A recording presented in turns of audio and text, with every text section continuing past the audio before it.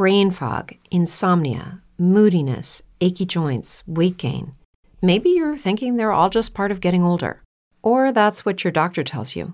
But MIDI Health understands that for women over 40, they can all be connected. Hormonal changes that happen during perimenopause and menopause are at the root of dozens of symptoms women experience, not just hot flashes. MIDI specializes in compassionate care for women in menopause. Their solutions are safe, effective, and FDA approved. Plus, they're covered by insurance. A convenient telehealth visit with a MIDI clinician can be your first step to getting personalized care. They'll tailor a treatment plan for your symptoms and health history so you can get back to feeling great. 91% of MIDI patients get relief from symptoms within just 2 months. When your body changes, your care should too. Book your virtual visit today at joinmidi.com. That's joinmidi.com. If you're a woman over 40 dealing with hot flashes, insomnia, brain fog, moodiness, or weight gain, you don't have to accept it as just another part of aging. The experts at MIDI Health know all these symptoms can be connected to the hormonal changes of menopause, and MIDI can help with safe, effective, FDA-approved solutions covered by insurance. 91% of MIDI patients get relief from symptoms within just 2 months. Book your virtual visit today at joinmidi.com.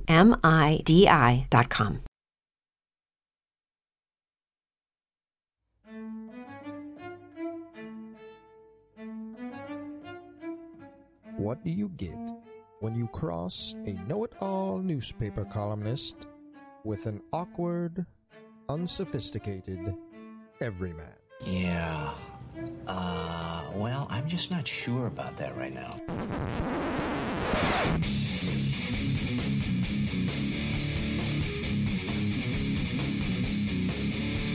Welcome to Couch and the Rube. Welcome to Couch and the Rube, presented by Skymint Premium Cannabis, inspiring all of us to look better, love better, feel better, just be better people every damn day of their lives. And our Thursday night show, presented by our friends at Firekeepers Casino and the Firekeepers iCasino and Sportsbook app. Download the app today, play the games we're playing, including some games that we're betting this weekend, and some games we're going to get into with Harry Gagnon later. After the Groovy Donut Twitter questions, or in the middle of the Groovy Donut Twitter questions. We'll take a break for that. Download the app. You will enjoy the promotions. You'll enjoy the daily odds boost. It's a great user experience. And if you've got a weekend free, go down to Dacey's Tap Room and Sportsbook at Firekeepers Casino. An unbelievable experience. Jason, how you doing, man? Are we going to have to talk to Harry about his bathtub video that he almost went lats after hours? It was a little much, I got to say. I got nervous. It starts, Well, nothing offends me. It's just like, like Harry, I just don't want you getting like in trouble or something with Cousin Sal, or you're showing your mule off on a hot tub video. It felt like that's where it was going. It was concerning. Yeah, a lot of chest hair flowing. It was just like wild. A lot of really interesting things going on in that video, and almost too much. I'm surprised he didn't retake it. I don't know if I give Harry a lot of credit. You think it's take two Gagnon? And I don't think he does it's his take first two. one. Yeah. Harry is more comfortable with his body than I am. Put it that way. I don't think it must I would be nice. do that. It looks like a freeing feeling. Yes. You don't have to hurry up and grab a towel when you're like in the bathroom or something. I don't know. I mean, I walk completely naked throughout the house all the time. Jesus. But that's when nobody's home. Why do you do that? Or my wife's working upstairs. Just because, you have like windows and stuff, though. Yeah, that's their problem. Kind of neighborhood. I don't mind that. How is it their problem, though? We have blinds, and so I don't walk by open windows that aren't But you don't have like no underwear, nothing, just straight. Well, usually I've got boxers, and usually I throw a towel on. But what sometimes happens is I get out of the shower. I use the shower in my den, and all my clothes I keep in the basement, and that's my you have a shower area. in your den. It's my little. Well, I area. understand. Okay, that makes sense now. But you made it seem like you had your mule and ball sack flowing around. That's not really all day. No. Like I'm just saying. You make it seem like, oh, the wife is upstairs working. I'll just drop trow. It's just kind of weird. It's a really, really rough start here. What do you mean? Speaking of, look at this start. Look at my shirt, Graham. Yeah. Nice this is, yeah. No, definitely. Musk Ox. Yes, your flannel is in. Mine has not arrived yet, but I am very excited to have it. Sew two of them together, right? Yeah. Am I right? But you can speak to how great it feels, and I will have mine on Sunday. I have to ask, Sunday though. Musk Ox tweeted at me. It said, help us out, Jason, with some Mad Libs. This flannel is soft as. And I was like, I'm kind of nervous because they are a sponsor, and the only thing that came to my head was something like Graham's ass or something, like something like that. So I was kind of like shying away from it, So yeah, but thanks for the shirts; they're unbelievable, and people have been asking for kind of like Couch of the Rube code, so we're going to work on that, right? I think there's a $10 off code for new customers who join their mailing list. So yeah, we'll get all the information out to you, and you can go to gomuskox.com and order any time. Yeah, maybe it's as soft as a baby giraffe's neck. No? That's weird. Why a giraffe's neck? I don't know. Isn't that soft? Shit. I don't know. See, this is why. Well, I mean, technically, but it's very descriptive. Like, it's a weird Mad Lib. Yeah, I was trying not to be creepy and I made it worse. The neck of a giraffe? I didn't want to say ass. Well, yeah. The neck's kind of a long area that's natural for a giraffe. Yeah, but it's just weird. It's very descriptive. Yeah, it's an odd thing for an ad read or something. Yeah, should we dig into these Groovy Donut Twitter questions? Well, I think we're going to give out our games first. Oh yeah. Sorry. As we do every Thursday. See, now I'm off. Sorry, I threw you off. Mad Lib. As we do every Thursday, what we're betting presented by Firekeepers iCasino and Sportsbook. You can download the app today. These are the games we are betting this weekend. Jason, what are you on this weekend? I have a 2-leg parlay that I'm fairly confident in, Graham. Purdue at Wisconsin. Purdue hasn't beat Wisconsin in 15 fucking years, Graham. If it's going to happen, it has to happen this year, right? And, let me get to the second game. UNLV at Notre Dame. The over-under is 47 and a hook. The last 2 games, the Rebels have been getting hammered by San Jose and Air Force. So, I don't know. I just think Notre Dame is hurt on the defensive side. It scares me a little bit, but UNLV can't do anything about it. 47 and a half just seems like too much. I never bet unders, but I'm betting the under with this one. But give me the Boilermakers on the money line. So there are a couple things I really like this week. And I love a 3-team parlay. And our friend Tyler even suggested adding one more, maybe even 2 more. And it plays pretty good plus money with Real Madrid. But this is what I'm all into. Clemson on the money line. There aren't a lot of great money line teams in college football because what happens is when they're big favorites, the line is too big to get any value on the money line. Like Ohio State is plus 29 against, or minus 29 rather, against Iowa. There's no money line, most books, and there's no value on it. Clemson is like this team that's in the top 5 that bullies you at the line of scrimmage, but they're not trusted yet to get their points out of the teens. They're like a 13.5-point favorite at home against Syracuse. Syracuse on the road, who's been decent, but Clemson's at another level, I believe. I love the money line on that. It's like minus 490. And if you package it with minus 380 Liverpool at Nottingham Forest, who sucks in the Premier League on Saturday morning, and then Saturday at 10, Man City at home against Brighton minus 500. You just throw those together, and you're at 100 pays 82. So it's getting close to even money for what I think is as sure a bet as you will find for 3 games at that payout, and that is what I am betting this weekend. Nice. Yeah. I don't know about the Clemson money line. Like, what's the spread on that game? 13.5.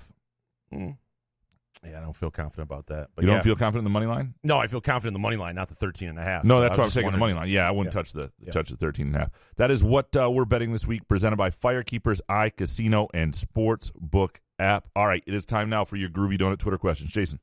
Yes, Eric Schultz up first. Since the turn of the century, the winner of the MSU-Michigan game has been the team with the best squad, with 2, maybe 3 exceptions, 2001 and 2021.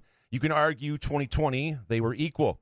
Why do you think MSU and Michigan fans ignore that by implying that crazy results happen in this rivalry? Yeah, because it feels like it. I mean, obviously, and there have been some games that have been closer. I think people think about the 2016 game. They think about some of the games that were, was it 2004 with the overtime? Years are getting by me. But there's some years where there have been some interesting outcomes that weren't, where this game still went the way that was expected. So, yeah, but you're probably right. There haven't been that many games where it's truly gone the way that the better team didn't win. And even 2015, everybody talks about trouble with the snap, but Michigan State outplayed Michigan for large swaths of that game. So you're not wrong, Eric. Eric Schultz with this one. What happens first? I send Graham the updated pick'em standings for this season, or he sends prizes to the winners of last season? So the pick'em standings is probably first, although the prizes have to happen. They're going to happen. Like, Eric, it's Graham. Can you just send me the standings because I'm going to send them out? Totally. No, I was actually put it this way. I was just about to tweet out that I was going to send them out. I was going to reach out to you, Eric, already, and I do appreciate you greatly because I am 2 weeks behind on the standings. I was great for a while. You get 1 week behind. My night to do it is Thursday after the show. I already know what I have to do work-wise. It's not going to happen tonight, so I'm going to be 3 weeks behind, and that's not great because then it's really hard to get back. So I will be reaching out to Eric forever in his day. By the way, I think we're going to probably get to this in the questions, but the Nightingale story, I really liked that today. Oh, appreciate Good job, buddy. Appreciate that. That's unbelievable that he convinced his wife. Well, you read it. Right, to take the $16,000 job. Yeah, well, I mean, it's impressive with that many kids. Well, at that point, they just had one, but still, even so, you've just got married. You bought a new house. Oh, yeah. You're just married. You're sitting there on a you got a 6-figure job, and you think you got a life in Charlotte, North Carolina. That sounds pretty good, and your wife is like, oh, all right, I guess I'll follow you there. Yeah, it's amazing. Good no, story. That's usually the sign you're with the right person. Like if you went to Therese right now and said, "I got an idea." Yeah. $16K a year. We'll both live off it. I am going to coach. I did that 4 years ago. What are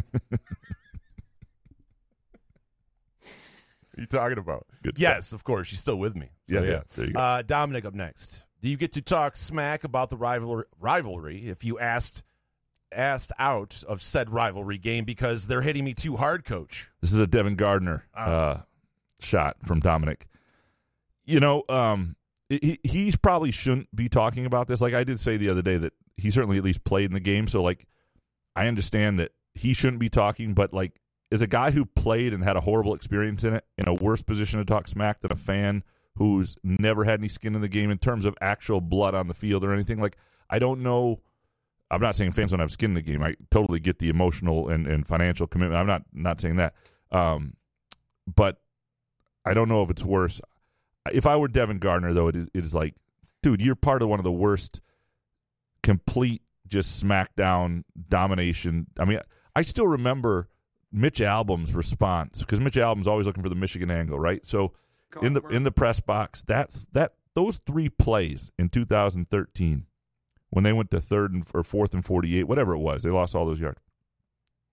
I mean, Mitch Albom was just like, holy shit! Like the whole place was. I don't think I've ever seen a series go that poorly because of a defense be so dominated by a defense. I shouldn't say I haven't seen a series go that poorly because Andrew Maxwell's final series against Notre Dame is one of the worst series of football I've ever seen. But yeah, to me, if I were Devin Gardner, I would just sit this one out. Does Mitch Albom sit next to you guys or? They don't give him like his own like throne. I thought he had like his suite. own like perch area where he gets away from people. No, he comes in and he sits among us mere mortals. But Devin Gardner, if you're going to do it, you have to be a little self-deprecating, though, right?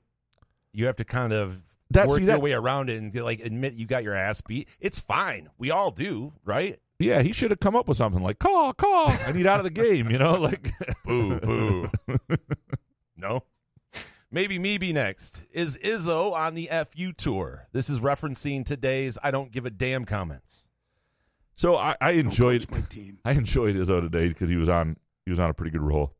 And there are certain things that I do really agree with him with the transfer portal and what it's doing for college athletics and how people cave to the fears of what, complete freedom of player movement over what's right. And I just think we need to – I was glad he acknowledged one number, that this year there were 450 kids in the basketball transfer portal who didn't find a home.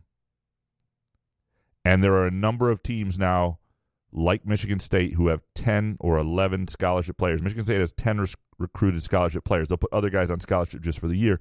So there are fewer opportunities for kids. In other words, the kids don't win. They are free to go as they should be able to, and we can say that all they want in the transfer portal.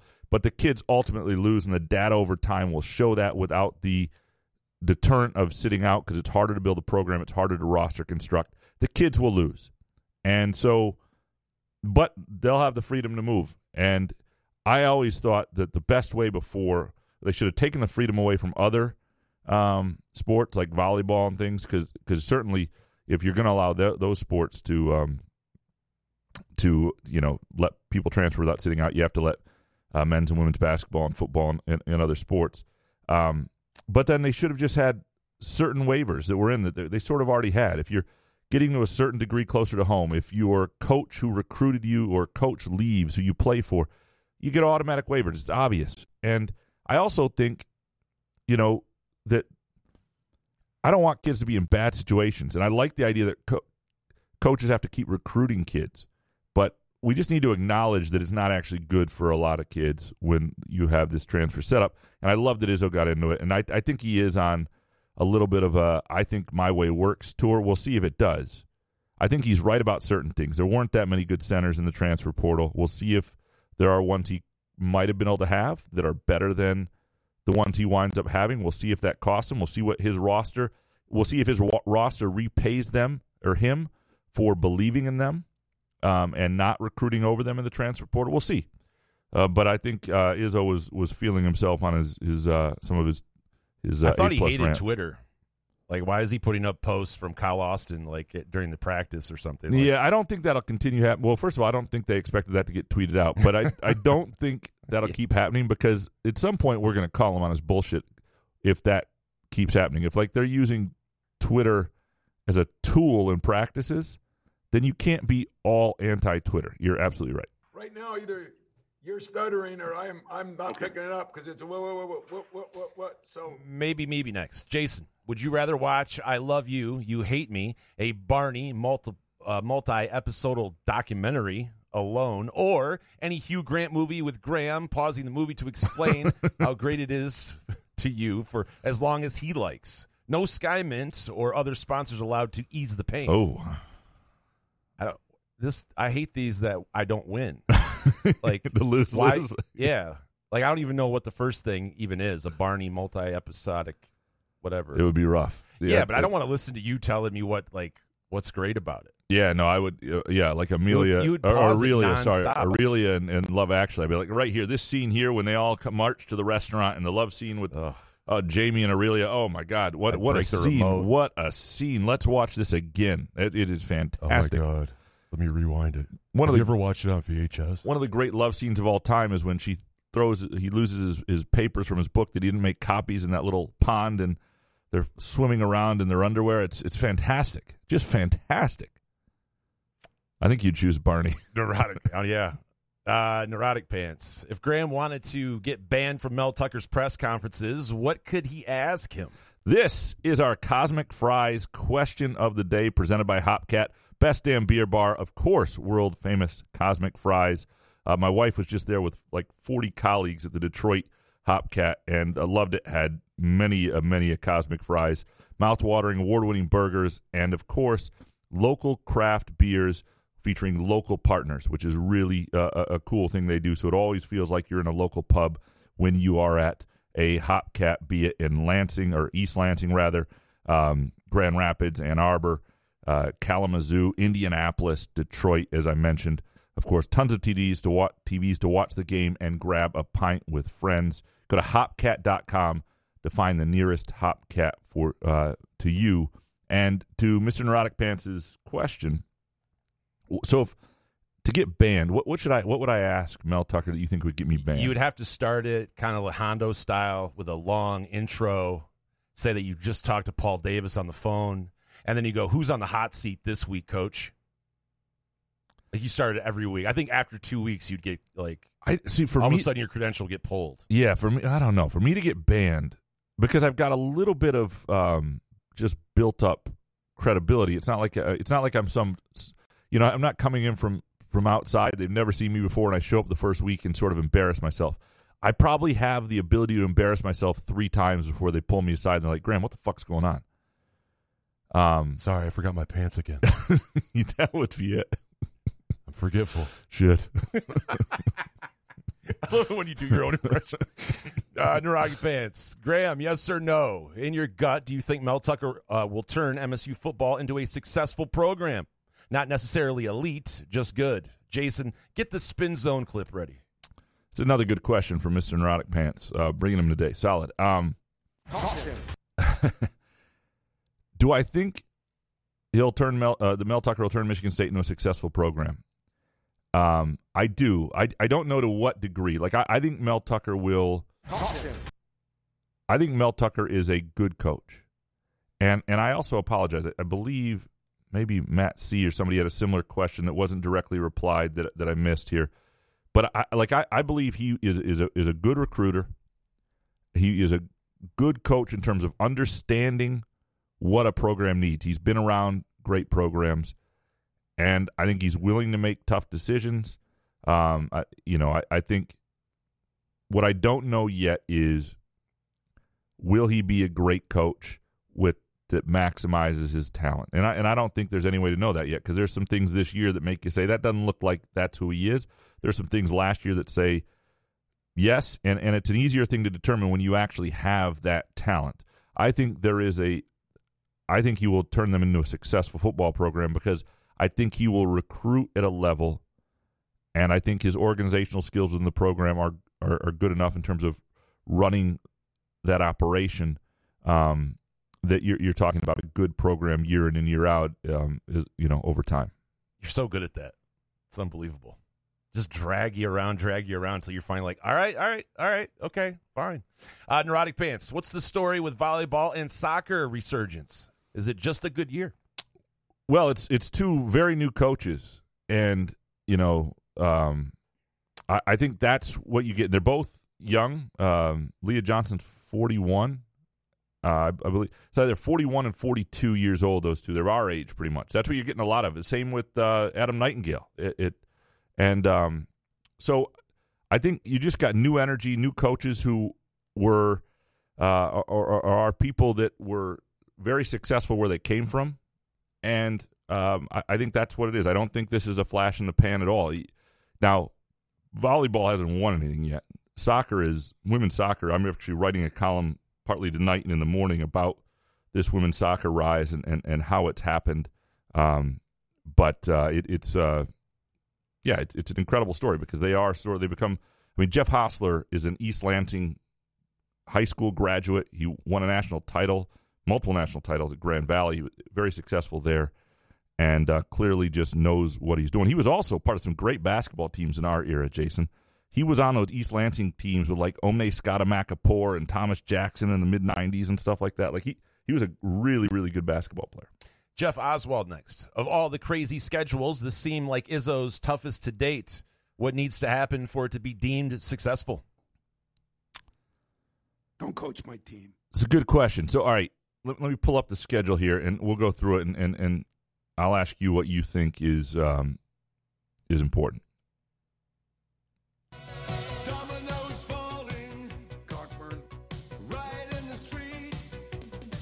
All right, so you start out with Northern Arizona. They're going to win that. So you're 1-0. W. Gonzaga, probably not. But it's on an aircraft carrier, so it's a weird game. And they never really win those? Kentucky, tough assignment then in Indianapolis the following Tuesday. Villanova at home. So to me, and then you got Alabama and the PK85, and then perhaps Oregon or UConn and North Carolina, and then you go to Notre Dame. Yeah, it's nasty. Like as Izzo said today, they could go 1-7 and be a really good team. I don't believe that's true. I don't believe they can actually go 1-7 and be a really good team, because I don't believe all these I think Villanova is not going to be quite as good as they've been. That's a game at home you got to find a way to win. At Notre Dame, a game you got to find a way to win. But I do believe there is a chance that you could be, and you got to find a way to win one of the PK85. If you lose, if you're 4-4 though, that's a really it'd be more than that. Wouldn't it be? Because Arizona 1, 2, 3, 4, 3. No, it'd be 4. If you're 4-4, that's a pretty good start. That means you've beaten 3 pretty good teams probably at some point. And 3-5 is not the end of the world. And the other thing is, because you're going to be working Jaden Akins in, I don't think he'll be 100%. You're not going to be the team you will be later anyway. But you can't 1 for 7. That's not promising. Jeff Oswald, Graham, what's the soccer parlay this weekend? So as I said earlier, I love anytime you get in good deals where you can parlay on the money line, Man City and Liverpool, and you have to know when it makes sense, right? It's got to be like this is a week. It absolutely makes sense to play those two teams. Let me see if I can get you something else. Hold on one second.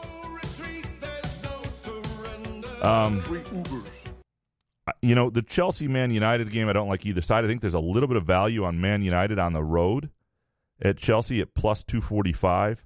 I would say that's a decent deal. Arsenal on the road is only minus 175 at Southampton. Yeah, for whatever reason, I'm a little scared of that game, and I don't know why. But to me, I would not get overly cute here. I would stick to the heavy favorites, parlay them with Clemson, and make some money. Jeff Oswald, thoughts on someone who doesn't like the movie Anchorman? I mean, it's good. You have to explain why. I can see people be like, some people don't love Will Ferrell. I like Will Ferrell, but I can see if somebody annoys you. Yeah, but if you don't like the movie, like if you thought it wasn't funny, I'm sorry. I don't know. Everybody's got a different sense of humor. My wife doesn't think I'm funny. I think I'm hilarious. Yeah. I'm just kidding. I'm not hilarious. Thank God you explained that. Max Spade, who will be better in 5 years? Jaden Ivey, Jalen Duren, or Cade Cunningham? How about the Pistons, baby? I like this question. Yeah, I like this question. That was fun. Because here's the thing last night. Yeah, they beat another team that's going to be fighting for 30 wins. Let's go. But they were exciting doing it. Like Jalen Duren, holy shit. And Ivy, man, even when he misses a dunk, you're like, man. I mean, like, that is going to be a fun crew. It's about time we've had that. Who would be your guy you said is the best of those I just three? love that. It's like, oh, man, even his missed dunks are unbelievable. I've always liked Ivy, so I would have to go with him. But Duren, I mean, he's, 18th youngest player in the league? And it's crazy. I don't know what Troy Duren, Weaver's a genius. Yeah, it obviously feels like a good pick. I don't know what Duren's going to be offensively, but I think as a guy who already is, I think very quickly can be rim protection, rebound, really good in there. I'm still going to go Cade. I think he's just a really savvy basketball guy, and that IQ will play out and make him the best of them. Max Spade next. The Pistons are a raw group, but they're still good and fun. Are they more like steak tartare or ceviche? Ceviche? What is ceviche? Hold on. Ceviche. Hold on. Let's find out what this is. Peacock. It's a South American seafood dish originally from the modern countries of Peru. I don't know. That doesn't make Tartare? Tartare. Let's go with tartare. Max Spade, Jason, were you one of those Waverly students who brought corn stalks to the football games against Grand Ledge? Man, I don't remember a lot of the football games because we would drink. I don't remember doing that. So, no, is it 97? I think we went to every game, but I don't know. A lot of haze, a lot of pretty buzzed. Well, we would never look at the field because we were trying to we were all talking to each other in the stands, and we were just waiting to go to the party, the after parties. Okay. Yeah. Waverly Grand Ledge, those, Waverly football, by the way, sucked when you were there. Did they? Yeah, they were not very good. Yeah, I only saw a couple plays. You could have played. No way. It's chicken shit. Milan Lobby, Spartan. Graham, are you nervous about the bra bet? Izzo said they may start 1-7. I'm not, though, because it's just did I say 20 wins or the tournament? I said 20 wins, isn't it? We'll have to go back and Schultz. listen. Yeah. Let us know. If it's 20 wins, I'm still not that nervous because I think they'll get to If it's 1-7, you're nervous. I mean, if you see me start just getting if I start getting down in between commercial breaks and I'm doing push-ups and you see me trying to get yoked here before you'll know I'm nervous. Well, your wife's rooting for 1-7 then. That's a good point. She'd like me to make some changes. She's going to be rooting against Michigan State basketball all season. Milan Lobby, opening line for next week, MSU plus 23. Are you taking the points? Ooh. I would advise heavily to stay away from this game for this reason. usually, like, you can say it, well, I'm not sure, but ultimately you have a gut one way or the other. And my gut is that Michigan wins by more than 23. I think they're a motivated team. They're spending the bye week practicing for Michigan State. They want this. They've got the goods to punish MSU. The thing is, we have just seen too many times, and I've just been wrong. Like I've told you, I've picked Michigan to win this game 7 straight times, and I've been wrong on 4 of them. So I just don't feel comfortable because I've seen the game unfold unexpectedly, at least in terms of the spread, way too many times for me. And but this is different. One team is obviously better than the other, and it's 23 points, and Michigan is not going to let their foot off the gas. They want this victory bad, and they want it 70-3 if possible. Yeah, so that's when you stay away from those plus 23 because, it's a lot of points, but Michigan's got out for vengeance. If this was bazooka to your head, I'm on the Wolverines, without question. There's no question. By the way, if you want to celebrate the rivalry while also taking comfort in how you may be feeling by the second quarter, you can have rivalry donuts specially ordered through Groovy Donuts. You can also get Halloween donuts. You can get any special occasion. You can do it if you're just going to the cider mill. You can have donuts made about the cider mill that are better than the donuts they have at the cider mill. And I don't know what that means, but you can put the cider mill to shame with how good your Groovy Donuts are. Anyway, special order Groovy Donuts, groovydonuts.com. You got 2 locations, Lake Lansing Road and East Lansing, and also in Williams. You can just stop on by 7 a.m. to 1 p.m. Thursday through Sunday. Molon Lobby with this one. Would 2013 and or 2014 MSU football beat 1997 Michigan? So where I struggle here is I don't have, I have a real firm sense of exactly who 2013 and 14 MSU football were. 1997 Michigan, it's just been so long. I watched a lot of those games of that team, but I just don't remember the details of them as well as I do the 2013 and 14 MSU team, so I really have to abstain. Professor next. Fast forward to 10:29 at 11:30 p.m. MSU has beaten Michigan again. What is the reaction from the fan bases, and how much SkyMint will Jason go through in celebration? The same amount of. Either SkyMint. way, you're I'm all at in. the same. Yeah, that's kind of the beauty of SkyMint. Oh yeah, is it takes care of you on either side of this thing. Absolutely, and that's you wake up not feeling hungover. No, I've been sleeping great. Been sleeping great with SkyMint, and had to work late last night, and was unable to get much sleep or take it, and it sucked. Tonight will be a SkyMint night, and I'm telling you, if you're somebody who struggles to sleep, SkyMint's an excellent way. And if you go to any of the SkyMint stores, you can talk to them, and they'll talk about different strains and different edibles and things that you may want to help you sleep better. They're really good at that. And you can also have SkyMint delivered to you in most communities in Michigan. Go to skymint.com to see if SkyMint will deliver right to your house. Steve Beckman next. Do you think MSU or... Oh, hold on. We forgot to answer the first part of the question, though, which is really good. What is the fan reaction? For Michigan State? Everywhere. What is the reaction from both fan bases if Michigan State wins this? Michigan State fans will not be humble, right? He got it! Well, of course not. No. Like Alabama fans. I think that would be... They were worse. That would be the amazing play, though, wouldn't it? If it was like this, total been there before, orchestrated silence of this is just what we do. Right. I don't know what to tell you. That would be kind of hard to tell the players that if... No, I'm not talking about the players. I'm just talking about the fan bases. On social media, everybody was just been there, done that, and it would be so insulting in certain ways. I don't. And Michigan fan base, I think the thing that makes this game dangerous for Michigan always, no matter how well this is going, is if you were to somehow lose to Michigan State, which I don't think will happen. But all of a sudden, the conversation then again goes, well, then it's they're probably going to lose to Ohio State, and that's another rough year against your rivals overall. You go down a rabbit hole of depression really quickly, and that's one of the reasons I just don't think Michigan will let it happen this year. All right, Steve Beckman next. Do you think MSU or Michigan will spend more time installing trick plays during their bye weeks? If you're MSU, you pull out all the stops, whatever you got. There's nothing. Jet sweep.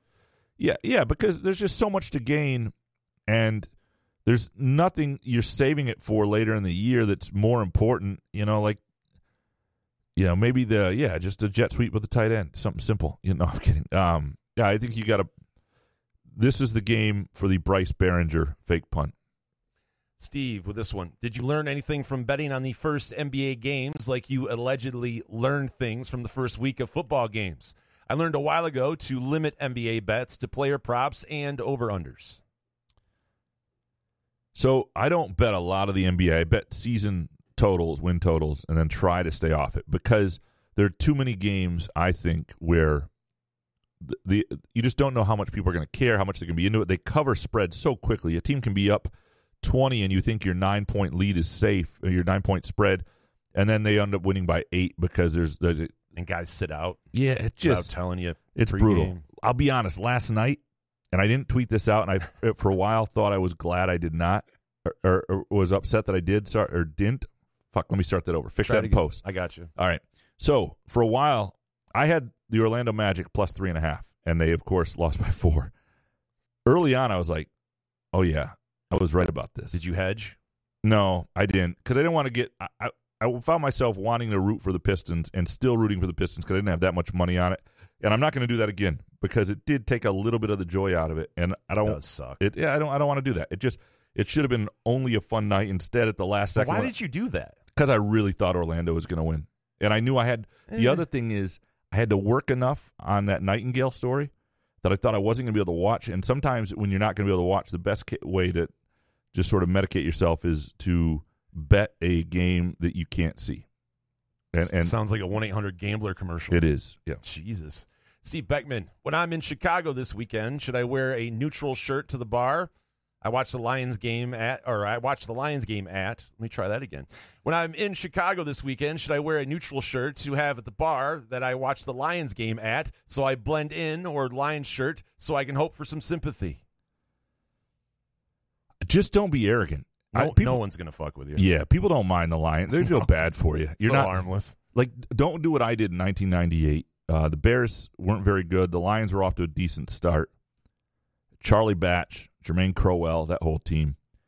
I wore a Lions jersey with a buddy. Went to Soldier Field, living in Chicago. Wore a Lions Barry Sanders jersey on the outside of a winter coat. Triple fat goose. Looked like a tool. And then talked a lot of shit.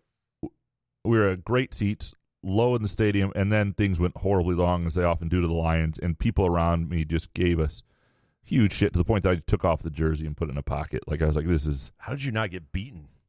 Well, because I wasn't... talking shit, dressed like that? Because I wasn't an ass. I wasn't like your mother. I was like, just sort of being a little condescending about their team. But... I was at a Bears bar during the Calvin Johnson game against the Bears in Burbank, California, and even the fans there at the Bears bar were like, "I'm so sorry." They were apologizing to me. So I don't think opposing fans, that you don't pose as any threat. Yeah, and my most miserable Lions year ever was in Chicago in 2001. It was the Marty Morningwig first year when they benched Batch and went with Ty Detmer. Worse than 0-16? Yeah, because the Bears weren't supposed to be good. They had Jim Miller, and they went 13-3. So I went to a sports bar every Sunday, Duffy's. It's a Michigan bar, actually, up there on Diversey. And my buddy and I, he was a Bears fan, we'd go and watch. And every week he left happy as shit because they weren't winning every week. And every week the Lions went 2-14. I was depressed as hell. And I didn't have the Firekeeper's Eye Casino Sportsbook app, but I was losing money every week through Random Dude. Spartan 18770. What does Peyton Thorne have to do next Saturday to beat Michigan? 300 yards, 4 TDs. Yeah, I mean, there's some other things that have to go, but yeah, to me, it's got to be like a turnover-free game where he hits 2 or 3 really big plays. I mean, they've got to have some consistent offense, of course, but there's got to be a couple plays. You go back to the way they beat Michigan in 2020, Rocky Lombardi struck. That was as good as he ever was, right? And so you need Thorne to have a couple of those quick strike, big strike, connect deep, explosive plays, and then he just can't turn the ball over. Spartan with this one. What must the defense do to beat Michigan? I don't know. What do you think they need to hold them to? What's a reasonable amount? We said we didn't think it could get any less than like 34, 35, but what's 17? What's a reasonable amount for Michigan State's offense to score? 31. You think so? I mean, to win the game, I think they would need to score 31 points. So in that case, I don't think they can. Yeah. And so what I think is Michigan State's defense has to score. the only way, or set up a score with a turnover deep in their area or something like that. So basically, I think it's going to take minimum, and I don't think this is enough. Minimum 31 points on Michigan State's end to win, and for that to happen, Michigan State's defense has to score. Last one from Spartan. Would either of you guys start a conversation with a stranger at the urinals? And what would the conversation be about? Yeah, I do it sometimes. Do you? No. Never? No. If you do, it's brief. Like, oh, man, it's a cold one out there. Am I right? Yeah, man. A lot of shrinkage going on. No, not like that. You're not looking at each other's mules. I'm just saying, like, I don't know. You just don't really, what do you talk about? If there's something, like, going on in the bathroom, like a fight or something, you just be like, oh, shit, look at that. Well, You sometimes don't talk to a dude that you don't know next to you. I mean, every once in a while, you come. Like, I'll give you an example where in a press box bathroom during a timeout, you come in with some reporter you don't really know, and you're both, standing over the urinal, and you're just chatting about the game. That happens sometimes. I would say that it's never like, hey, so feels good to pee, huh? weird. Yeah, right. No, You gonna shake that off, or are you just gonna let it sit there? I mean, why make it weird? What are you talking about? I once pee and move I once on. peed next to Bobby Knight at the 1999 Big Ten basketball media days in Chicago. He was a large man. Paul E. Show, how many rushing yards does State need to win next weekend? 5,000 yards. I would. A lot. I think it's more about attempts than yards. I mean, they got to have some success.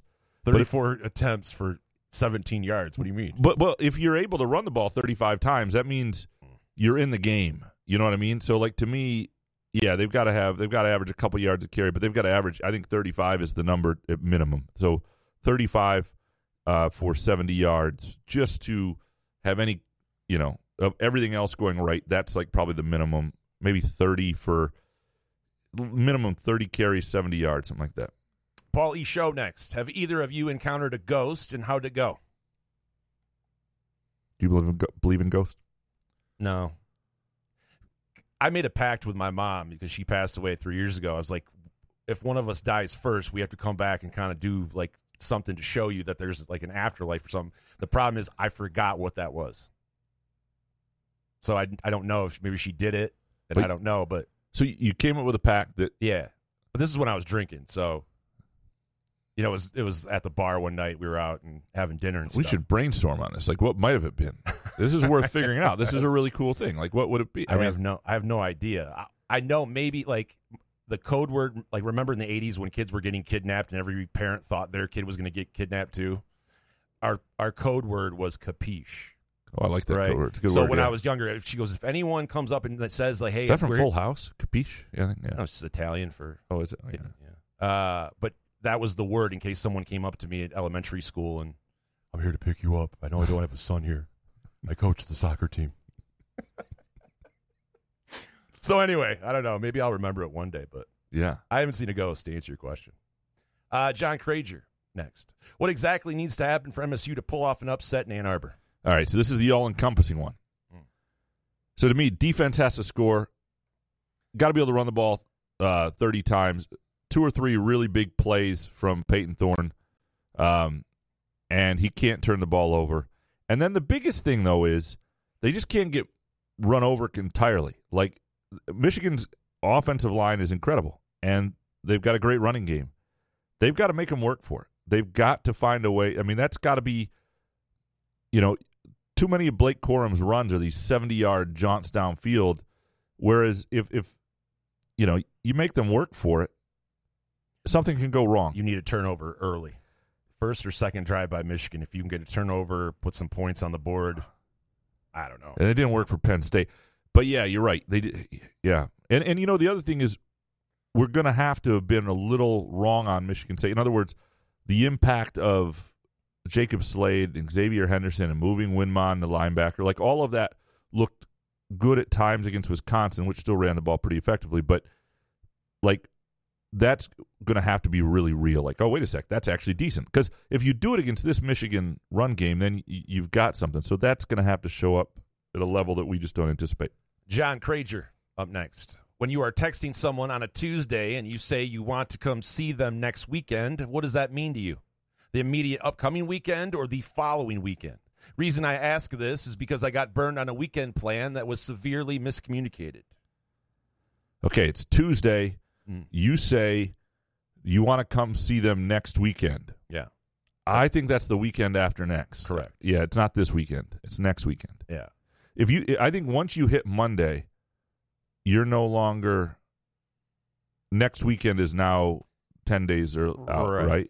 It's last weekend, this weekend, and then the weekend after that. Yeah, because if it's Sunday and you say next weekend, that's the coming weekend. If it's Monday, next weekend, well, Monday still feels different. I understand. I wonder which side of things you were, but I would if somebody said next weekend to me, I would think. I thought that's fairly obvious, isn't it? Maybe. I don't know which side you're on, John, but I feel like if someone said that, it would be fairly obvious. Steve, I see Max Christie made the Lakers roster. Would he have made the Pistons roster? It's a good question. He's a young piece, so they'd want to see. I think he might have made the Pistons roster, but the Lakers certainly have the room, and they're hoping he develops into something because they desperately need him. I also think he'll spend some time in the G League developing this year. But I don't. It's a good question with the Pistons. They certainly don't have the needs the Lakers do, and sort of the Lakers are in this situation where they're desperate for somebody to turn out better than they thought. Plus size softball dad. Just one question today. If Michigan literally runs every play of the game, what is your predicted score? No passes. You None. can load up the box. Yeah. 34-7, Michigan. Yeah, right about there. Yeah. Gavin, if you could only choose one thing as the key to MSU beating Michigan, what would it be? I'm going to stick with turnover early. I think you're there too. Multiple really, it'd be the defense turning Michigan over a couple times and sort of. I mean, winning the turnover battle and winning it convincingly. Like if Michigan State, to me, to put Michigan State at even odds, okay, how many turnovers would it take for Michigan State for you to say this is an even money bet whether they win this game? 3 in the advantage? 4. 4, okay. Yeah. Yeah, I think you're in I would think you're in that realm. I mean, Harbaugh has to be preaching, just hang on, do not turn the ball over, right? We win the game if we do not turn the ball over. Well, and the big thing is you can see and Izzo talked about this today. Like, I mean, in a football game, there are no 3-point shots. It's just harder the upsets are harder. And it will be interesting. Like, we'll know pretty quickly at the line of scrimmage whether Michigan State's in real trouble. And you don't know always week to week. The matchups aren't the same. And sometimes you can have a guy's number and you can be okay, or you can, whatever. I think it's not going to be great for MSU. I think the biggest thing is I think this is a really motivated Michigan team that's dialed in on this game, and they're just better. Gavin, favorite MSU versus Michigan memory from both of you? What's yours? Oh, it's trouble with the snap. I mean, I was watching it with a Michigan fan who was in the bathroom when it happened. Was it Jordan Mack? No, Okay. It was not Jordan. But yeah, they were in the bathroom when it happened. It was insane. I couldn't believe what I was watching. So what, did your friend come out of the bathroom then? It was not actually knowing? Yeah. Oh, absolutely. Well, they heard the screaming and yelling like in the living room, so they were like, "What the fuck is going on?" And they watched the play and they were just left, just immediately left. I mean, that is a story almost worth telling. By the way, presented by our friends at Midtown Brewing Company. I would have added like a lie in there or something. Yeah, can you improve the story at all? And then I got arrested. 402 South Washington Avenue in downtown Lansing. And on Friday, October 28th from 5 to 7 p.m., that's next Friday. We talk about this Friday, next Friday? Next Friday, day before the Michigan State game, 5 to 7 p.m. on Washington Square. Trick or treat on the square. And it'll be local businesses, local bars. Great time to check out downtown Lansing, including Midtown Brewing Company.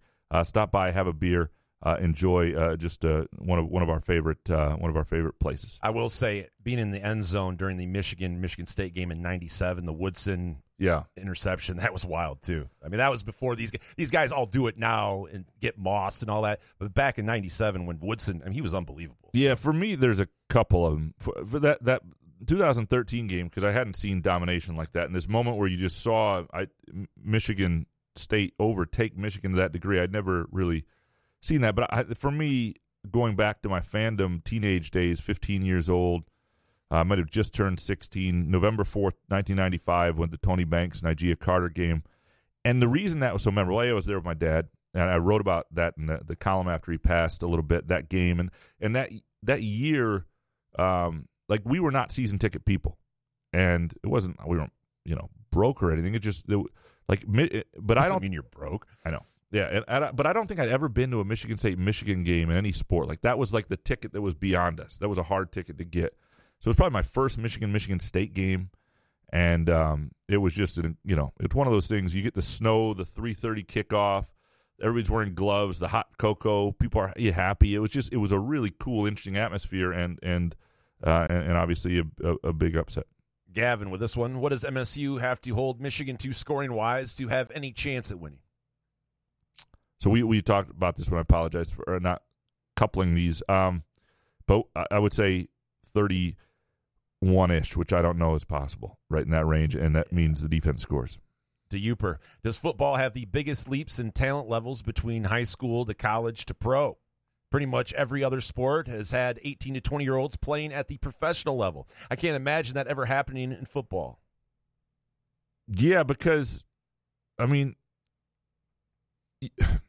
your body just changes so much, and it's a sport that's like a grown men collide. I mean, I remember talking to Sean Foster, who played at Michigan State years ago, went to Lansing Sexton, was a year behind me, and he was a great high school running back. He did not love getting hit.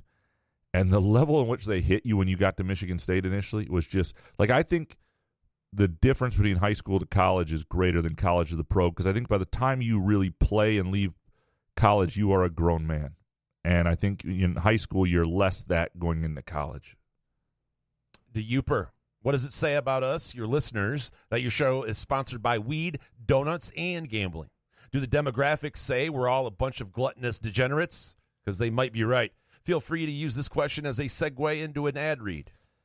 Yeah, no, it just fits us. We're not insulting you. I mean, I would say that is the... What's the insult? Yeah, actually, that's a good point. I mean, just saying, not because they're our sponsors. It's good stuff. It's a hell of a compliment. And like Skymint right now, great deals going on, by the way. Featured deals October 18th through the 24th. So you got into next week for this through Monday. They got 3 for $24, and these are pre-rolls, Skymint pre-rolls, 3 for $24, 5 for $35, 10 for $60. You got all sorts of concentrates, cured vapes, and free delivery on a $75 order. So $75 more, which is like a Monday morning for Jason, is free delivery at skymint.com. Jordan Mack next. Do you think MSU has overstated Tucker's ability to recruit? His class is ranked behind Michigan and is 35th. I use rivals, but either way, splitting hairs. After a year, he went 11-2 and had all the momentum and swagger, and Harbaugh took NFL interviews.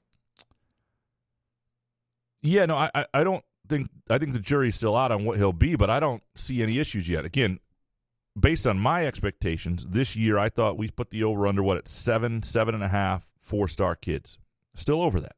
And so the ranking is largely because they don't have as many kids as some other places. We'll see who they fill it out with. But they've recruited at a level percentage-wise of 4 stars, unlike anything Michigan State's ever done before. So I'm not going to criticize his recruiting. Can he hang on to it at the end? Who does he scoop up when some of these NIL deals go bust other places? We'll find out. So I just think it's way too early to say that. Next one from Jordan Mack. How amazing does it feel to only need to see one Pistons game and already know Weaver hit on both picks this year? I was at the game last night, and it was the first Pistons game at LCA that had energy. Give me raw athleticism in the draft any day over polished prospects with a clear ceiling. I'm with you here, Jordan. I mean, one of the things I love about this roster, too, and you can say, well, Cade athletically has some limitations, and he might, but I don't think upstairs and skill-wise he does. But when you pair him with a guy like Jaden Ivey, who athletically has no limitations, and Jalen Duren, and I mean, I just like the makeup of the roster potentially. Now we'll see which guys develop. I don't know. Does Cade seem like a leader to you? Yes, very much so. Like a vocal leader, yes. On the floor? Yes. All right. Mike Scott next. Graham, have you watched Wrexham on Hulu? What do you think? Did you see where they played your dad's favorite team, I believe, Torquay United? Does every other fan in the UK now hate Wrexham since they are getting so much publicity? Wrexham and Torquay United. What did I say? Torquay. Yeah, but it's actually misspelled, and that's my fault. So not on you there. No. I have watched a couple episodes. My wife were sort of into it. I don't love watching the COVID year stuff because it's just kind of depressing. But the other thing is, I like to go in fresh. One of the things I don't like is that I'm behind on this. Like, I know that Wrexham is still in the 5th division, along with Torquay, by the way, who plays Derby County in the FA Cup on November 5th, for those who are caring. I think you'll be able to find that game on some sort of Chinese streaming service. But, like, so in other words, I know that the last 2 seasons were for naught. They didn't get up. I know, like, it takes some of the drama out. It's almost like I wish, like, the thing I like about Ted Lasso is it's just a written script. I don't know what's going to happen. I know what's happening with Wrexham because I pay attention to soccer. And so then when I'm watching the documentary, I know how things are going to unfold to a certain degree. And so I don't love that. But at some point I will continue watching it because I do really enjoy it. Does Elizabeth like it because of who's in it? Ryan Reynolds? Yeah, I mean, if anybody who's going to sleep with Ryan Reynolds in our house, it's probably me. But yes, I mean, it's... All right. You want to take a break, get Harry? Yeah. Like, we got plenty more of your Groovy Donut Twitter questions coming up, and we're going to talk to Harry Gagnon next and pick the games for this week. But many more to come from Ron Quixote, Mojo Jojo, Sports Guy 1919, Matt Venny, James Riebenschneider, Jarrett, Wesley Collins, Call Me Al, so on and so forth. But we'll take a quick break. We'll come back with Harry. Couch in the Rube, presented by Skymint Premium Cannabis and our friends at Firekeepers Casino and the Firekeepers iCasino and Sportsbook app. Hopcat exists at the intersection of great beer and delicious food, complemented by music, art, community, and comfort. Home to a best-in-class beer experience served by craft beer experts. Guests can expect a casual, inviting local gathering place with some of the best damn burgers and fries you'll find in Michigan. Hopcat is proud to be an official sponsor of Peyton Thorne. Show your Spartan pride by ordering the iconic Peyton Thorne burger, created by the man himself. There is no better place to watch any Michigan State game other than the 50-yard line at Spartan Stadium. Stop by any of our locations: East Lansing, Detroit, Grand Rapids, Ann Arbor, Kalamazoo, and Holland. To plan your next trip to Hopcat, visit hopcat.com. Firekeepers Online Casino and Sportsbook is the site to play. Get your Vegas on right now from your phone, tablet, or laptop. All the hottest slots and tables, plus sports betting featuring in-game wagering. Download the app at firekeeperscasino.com. Go with the name you know. Firekeepers. Terms and conditions apply. Must be 21 or older and located in Michigan. Gambling problem? Call the Michigan Problem Gambling Helpline at 1-800-270-7117.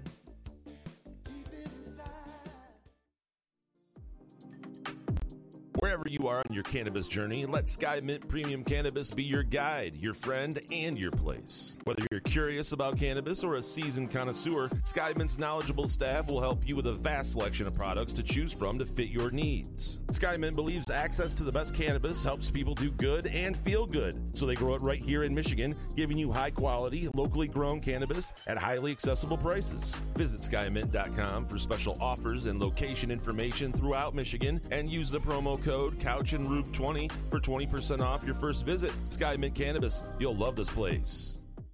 Find our live stream, podcast archives, as well as show, affiliate, and sponsorship information at our website, SpotlightMediaStudios.com.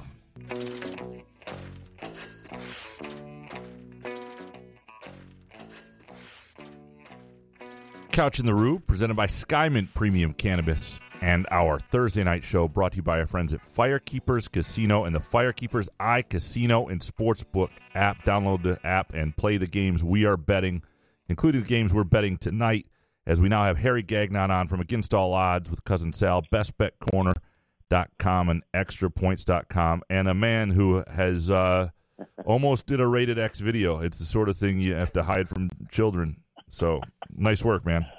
Anything to get a win, right, guys? Hey, sorry, by the way, I couldn't be on the show a couple days ago, guys, but on tonight, so that's good.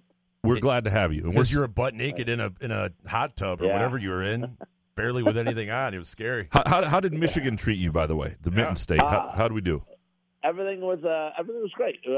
Beautiful stuff. You know, I love driving in. I told Jason, driving in, all you see is it's amazing. Just billboards of marijuana and casinos. It's amazing. I want to move to Michigan, I think. We are all there. Yeah. No, it's It's crazy. It fits who we are, this state. This is why we're here. And by the way, I talked by Graham. I passed Fire Keepers, by the way, on the way into Ann Arbor. Place looks great. I wanted to stop, but we had to get to Ann Arbor. But Fire Keepers Casino looked fantastic. It was great from the outside. Great spot. Absolutely. All right, so let's dig into these games, Harry. First of all, before we get to the games that we're doing, you have a bet you love this week, which is Tampa Bay minus 10.5, right? Which to me is, I mean, given what we just saw from Tampa, minus 10.5 at Carolina. I know Carolina's a mess. That seems like a risky bet. Explain yourself. It does, but I mean, yeah, you're right. Carolina is a mess right now, quarterback-wise. Anderson got kicked out of the game by his coach Wilson, and now he's on playing for the Cardinals. Just a total disarray with the whole franchise of Carolina.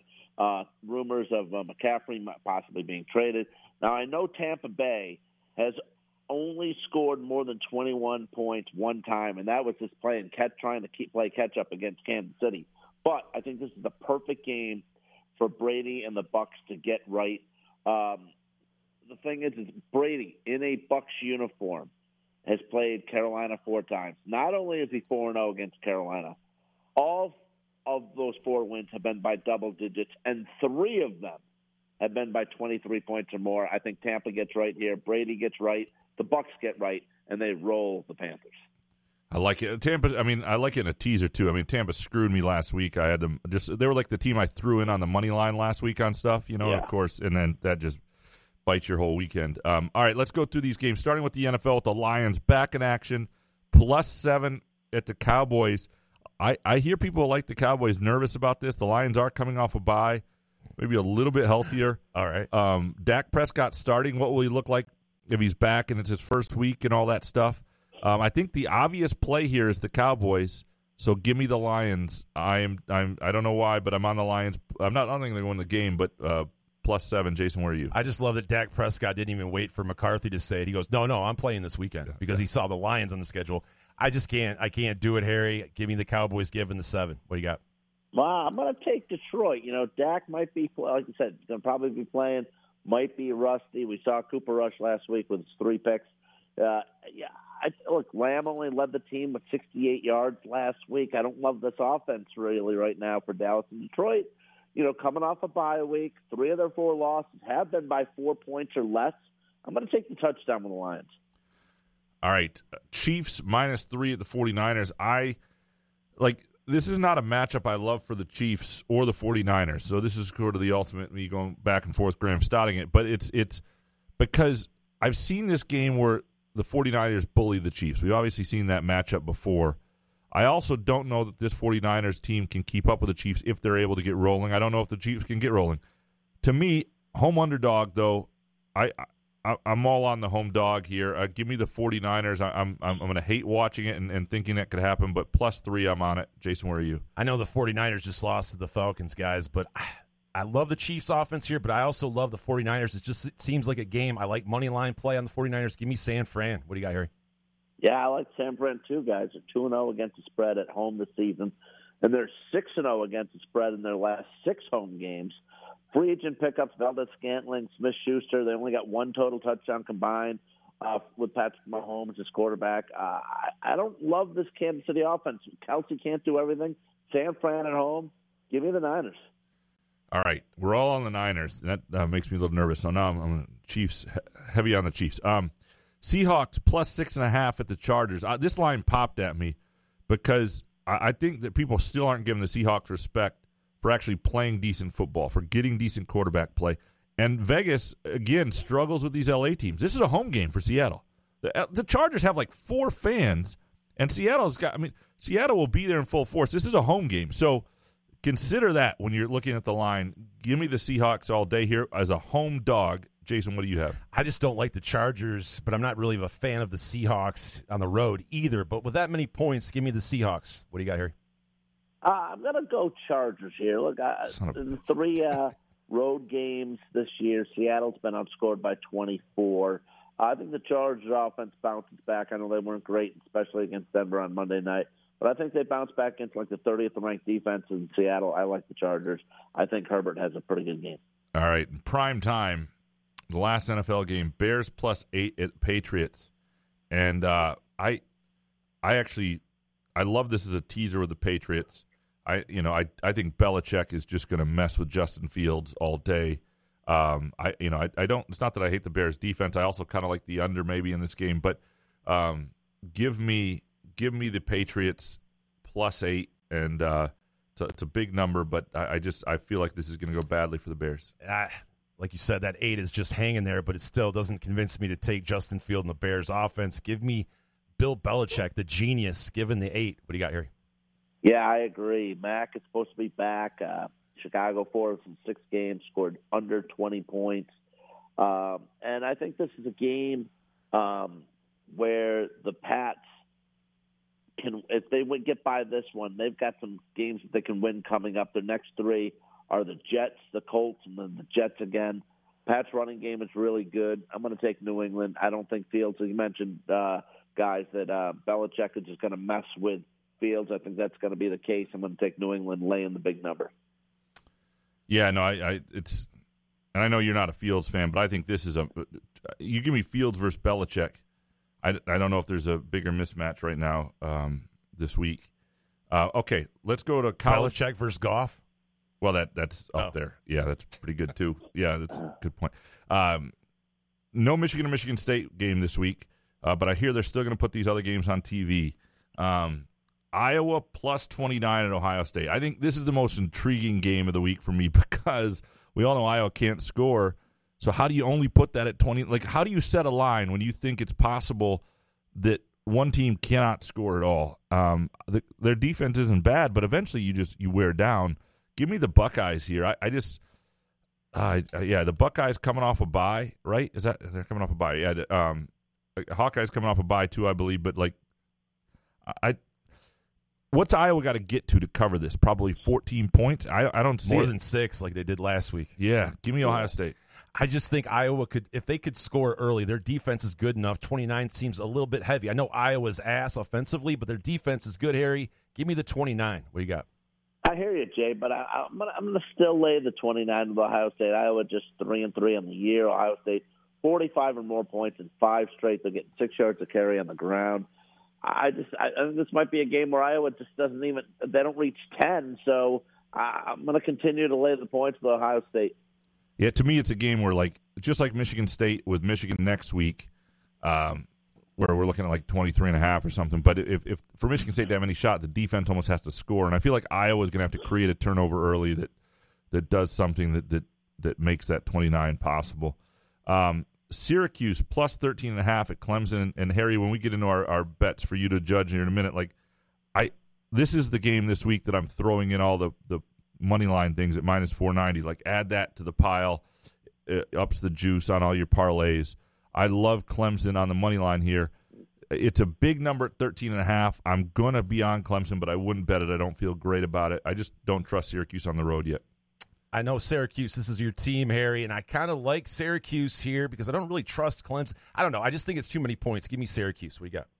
Yeah, 6-0 Syracuse, number 14 in the country, getting 2 touchdowns. I'm taking them. I'm going to take them, especially because of their defense. Their defense has allowed 20 or less in 5 of 6 games. They're allowing just 13 points per game. Maybe they can pound the ball with running back Sean Tucker, who's averaging over 5 yards a carry. And this is Dino versus Dabo here, and I'm going to take Dino. I'm going to take Favors with the 13.5 here. Hopefully, I really like this game. By the way, guys, I really like. I'm against all odds. I'm going to give out the under in this game. So I think 2 touchdowns here for Syracuse is good. Yeah, and again, I think Clemson is one of the last teams. If you're looking, like Ohio State, there is no money line, right? Nobody's giving you a money line right now. Clemson's one of the last behemoths that, like, people don't really fully trust yet, so you're getting a money line if you want to throw that into a parlay. Mississippi State, this should be +21 at Alabama. And I actually like Mississippi State here. Everybody thinks, Alabama will bounce back and destroy them after. I think Alabama's got some serious flaws. I don't think they're as explosive as they've been. I like Mike Leach, And I can see this being a somewhat competitive game. And I'm on Mississippi State, Jason. But I think guys are playing for their jobs, and basically one of their weaknesses is the penalties. And if they can, kick the penalties, I think 21 is easy at home. Give me Alabama giving up 21. What do you got here? I'm on the same side as Graham here. I agree that I think quarterback Will Rogers is really good for the Bulldogs, completing 72% of his passes, has 23 touchdowns. He's got a nice hookup with Caleb Ducking, wide receiver's got 7 touchdowns. I don't think Bama cares so much about this one. Next 2 games for Alabama on the road in LSU and at number 7 Ole Miss. They got to worry about those games down the road. I think 21's too many. Yeah, it's just my hunch. I don't know. I feel like Bama's still getting a little brand recognition over what we've actually seen on the field. Purdue plus 2.5 at Wisconsin. If Purdue is ever going to win at Wisconsin, this is the year. This is the week. And I'll be curious where Wisconsin's heads are. I think Purdue's offense will be too much. They're a dog on the road. I like Purdue quite a bit here. Jason, where are you? See, I love the money line on this, Harry. Like Graham said, if they're going to get it done after 15 years, this has to be the year. Give me Purdue plus the points. What do you got? I'm on them too. Now, Purdue's 4 wins have been by just a total of 20 points, but the quarterback Aiden O'Connell's been fantastic. 4 of 6 games, he's got 360 or more passing yards. I think it's too much for the Wisconsin defense to have to take on. Wisconsin's had just 3 wins this year. They've had injuries, a couple off-field issues too. I'm going to take Purdue. Yeah, no, I think so. We're all on Purdue. We're all on the Patriots, and we're all on the 49ers. San Francisco. Yep. Those are our things. Okay. So, Jason, you want to what you're betting this weekend? Give it the. Well, I mentioned Purdue money line, Harry. So I only have a 2-leg parlay. So I'm a little shy for college football. Definitely no NFL in here. The NFL is going to be the death of me. But anyway, I like Purdue money line at plus 110. I got it early. Also, UNLV Notre Dame, Harry, the under 47 and a hook. Notre Dame losing last week to a terrible Stanford team. UNLV has scored 2 touchdowns in the past 2 weeks. I just like the under at 47 and a hook. Seems a little high. It's paying plus 300. So $25 will get you $100. I kind of like that. The UNLV defense hasn't been that shabby sometimes this year either. So, and kind of a letdown, especially for Notre Dame after blowing that game against Stanford.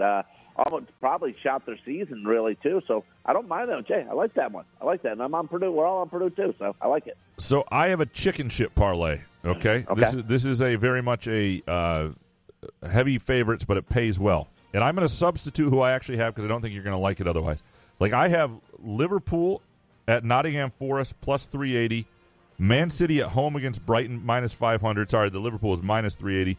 Yeah. And then Syracuse minus 490 on the money line, which gives you a payout of it's basically like $82 on $100. Like, I love that. Now, if you don't love Clemson like I do in that game, you can make it Tampa Bay just on the money line and get even better value than that. So you're basically getting even money for just winning with Tampa, just winning with Liverpool, a horrible Nottingham Forest team, albeit on the road, and Man City at home against Brighton. I love there are weeks where you get this opportunity with the Premier League. Not every week is like it, and it's here this week. Wow, I like that too. And like I mentioned, Tampa Bay against Carolina, Brady against Carolina. He's 4-0 against them. 17 points or more. He's won all 4 games. And they need this one bad, Tampa Bay does. I think it's a perfect spot for the Bucs.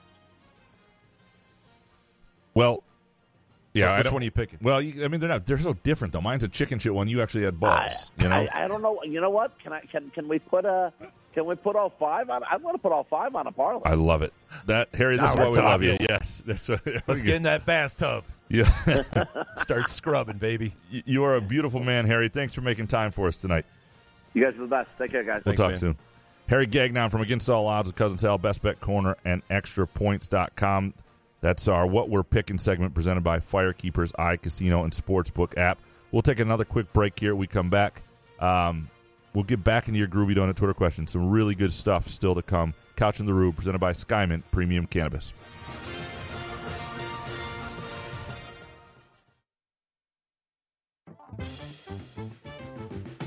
Hopcat exists at the intersection of great beer and delicious food, complemented by music, art, community, and comfort. Home to a best-in-class beer experience served by craft beer experts. Guests can expect a casual, inviting local gathering place with some of the best damn burgers and fries you'll find in Michigan.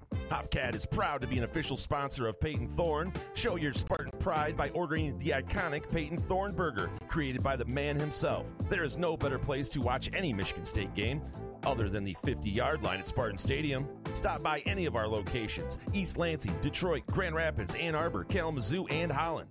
To plan your next trip to Hopcat, visit hopcat.com.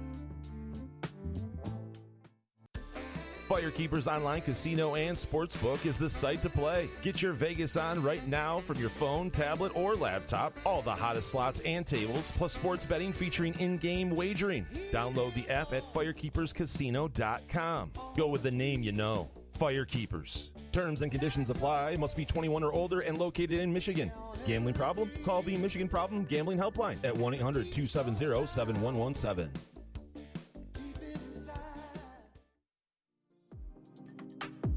Wherever you are on your cannabis journey, let Sky Mint Premium Cannabis be your guide, your friend, and your place. Whether you're curious about cannabis or a seasoned connoisseur, Sky Mint's knowledgeable staff will help you with a vast selection of products to choose from to fit your needs. Sky Mint believes access to the best cannabis helps people do good and feel good, so they grow it right here in Michigan, giving you high-quality, locally grown cannabis at highly accessible prices. Visit skymint.com for special offers and location information throughout Michigan, and use the promo code CouchAndRube20 for 20% off your first visit. Sky Mint Cannabis. You'll love this place.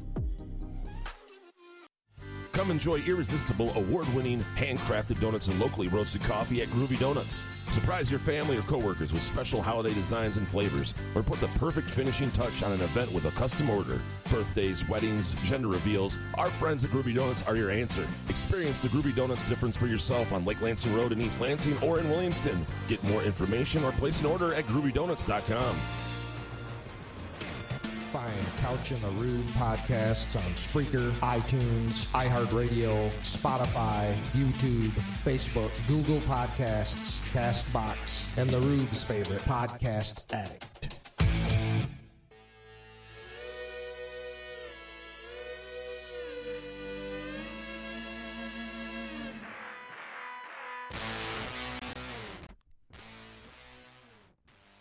Couch in the Rube, presented by Skymint Premium Cannabis. Great way to wind down any night, whether watching football, baseball, just soaking your sorrows in a tub with Harry, or after a football game, Michigan State of the Lions.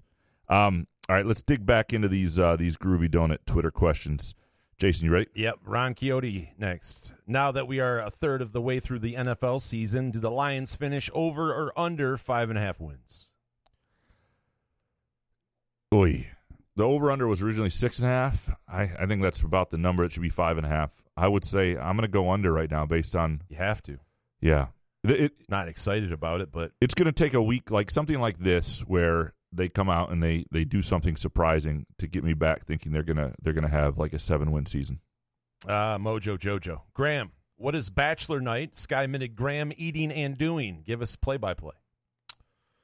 Well, it's a box of Groovy Donuts. By the way, you can get spooky cereal donuts, some really cool stuff, all the way through the end of the month. You can order them at groovydonuts.com. Can you answer the question, Stout? Like, we know that you have to do ad reads, but like, what is? Yeah, they're really asking. Yeah. No, it varies. It's usually a little bit of whiskey. Sometimes, if things go haywire, a little too many chips and salsa. Some late gambling on Mexican soccer, realizing there's a 10 o'clock game, getting excited. That's usually, and then it's transcribing, because the worst thing in the world to do is to wake up in the morning to write and to realize you still have like an hour and a half of transcribing from some interview or something. So I always try and set myself up for success, because I can transcribe when I'm drinking and watching soccer. Mojo Jojo, any Vegas tips, food, casinos, places to watch the games, things to do or see? Going there for the first time over Thanksgiving week, it's going to be Sports and Skymint Nirvana. You were just there recently. What would you say? March Madness? Yeah, but I'm not really a Vegas expert. I'm a creature of habit. So we got up every morning and went to the Golden Nugget, and we sat there. I mean, there's sports books that you can go to I don't know if this was just for March Madness, but like Circa is pretty badass. I would go there definitely if you're like into the outdoor pool stuff, or I don't know. But we went to the same sports book because I didn't feel like paying $170 for a table. So. Yeah, and I think there's it's worth going if you care about sports books. It's worth going to like the Caesar's Palace one just to see it because it's such a massive thing. It's kind of fun. And by the way, on Fremont Street, do not go and buy weed off Fremont Street. Those are like low THC places or CBD. They're not allowed to sell like regular THC, like 17% kind of weed down in Fremont. You got to go like a little bit outside of town. So FYI. I'm trying to find a place right now, and I can't remember the name of this place. So when I was there a few years ago covering Michigan State basketball over Thanksgiving, we had a great Thanksgiving morning. This is the sort of stuff that's great when you're out in the West Coast time. We're watching the Lions-Bears game. We're betting on, like, Canisius Villanova basketball, eating steak and eggs at this little, like, casino. I mean, every place has a sports book, right? So it's a little sports book with a steak and eggs diner. I mean, it's just incredible. It's like, what a great fucking morning. And so if you can find that sort of experience, I would say that I like Paris is the place I've won the most blackjack. So just put that out there. But what does that mean to him? So you had a hot streak when you were there, but what does that several mean? Times. I've had, usually I lose at Bally's and it's connected to Paris and I win at Paris. And by the way, when you get in the cab, if you throw them a 20, if you want to get illegal shit, they'll tell you where to go and take you there possibly. So there you go. Yeah. Mojo Jojo. Is Clay Whedon decommitting neutral or bad? Surprised he went to a bottom feeder in the SEC that doesn't produce too many NFL linemen. Yeah, I don't know what's going on there. I mean, is it NIL? Is it just being close to home? Is it whatever? I frankly don't know. It's not good for MSU because he's a 4-star at a position of need. So it's not good. There's no neutral about it. Mojo. Raising Cane's is solid, similar to Zaxby's, better than Popeyes in my opinion. Worth a 4-hour line? No way. But Elizabeth will be a fan. In other words, I won't get that look I got when I came home with KFC. What's Zaxby's? I'm guessing like another. It's higher joint. End. Yeah. Higher end. All right. Sports Guy 1919. If Michigan runs the table and loses to Ohio State, do they get in the playoff? It's a good question. I think it depends what happens around them, but there's an argument for it because it's in Columbus this year. If it's a competitive game, now you can also argue, and this is the problem with the 14 playoff. You have your chance. Like you don't need to see rematches. You're sort of it's a de facto round of 16 because it's not even the conference championship game anyway. And if you lose, you're done. You had your shot. And so I don't. And the other thing that would matter still is if Ohio State were to drop somewhere else, obviously that could have. Well, no, because they would still have the tiebreaker most likely. I would say it's very hard right now to see like if Clemson's unbeaten, they're going to be in. The SEC champion is going to be in. Does the Big 12 send somebody? Like it's possible. It would just depend on what happens around them. Sports Guy with this one. If the playoff was 12 teams, would some of these awesome games of late not mean as much as the losing team could still get in? Thinking Bama, Tennessee. Yeah, no, I mean, it would still be like Tennessee trying to get in the playoff would still be a huge deal. Having a home field advantage, having a bye, it's not going to kill the regular season to go to 12. You get up to like 24, yeah, you're starting to diminish the regular season a little bit. But like to me, at 12, but even if you went to 24, beating Alabama at home, kind of turning things around at Tennessee, it's still a big deal. But totally. I can see what he's saying. It could diminish some of these games if you go to 12. But maybe in the playoff side, but the rivalry will still be there. All the other importance for everything. Like Michigan State beating Michigan will never be just about a rivalry, or about a playoff. It'll be about a rivalry, and that's the way it's going to be for Tennessee Bama. Matt Vinny next. If near the end of his contract, Coach Tucker never beats Ohio State and never wins the Big Ten or a national title, but also averages 10-plus wins per year, always signs a top 20 recruiting class, and is undefeated against Michigan, does MSU extend him? Would the fans want to keep him around?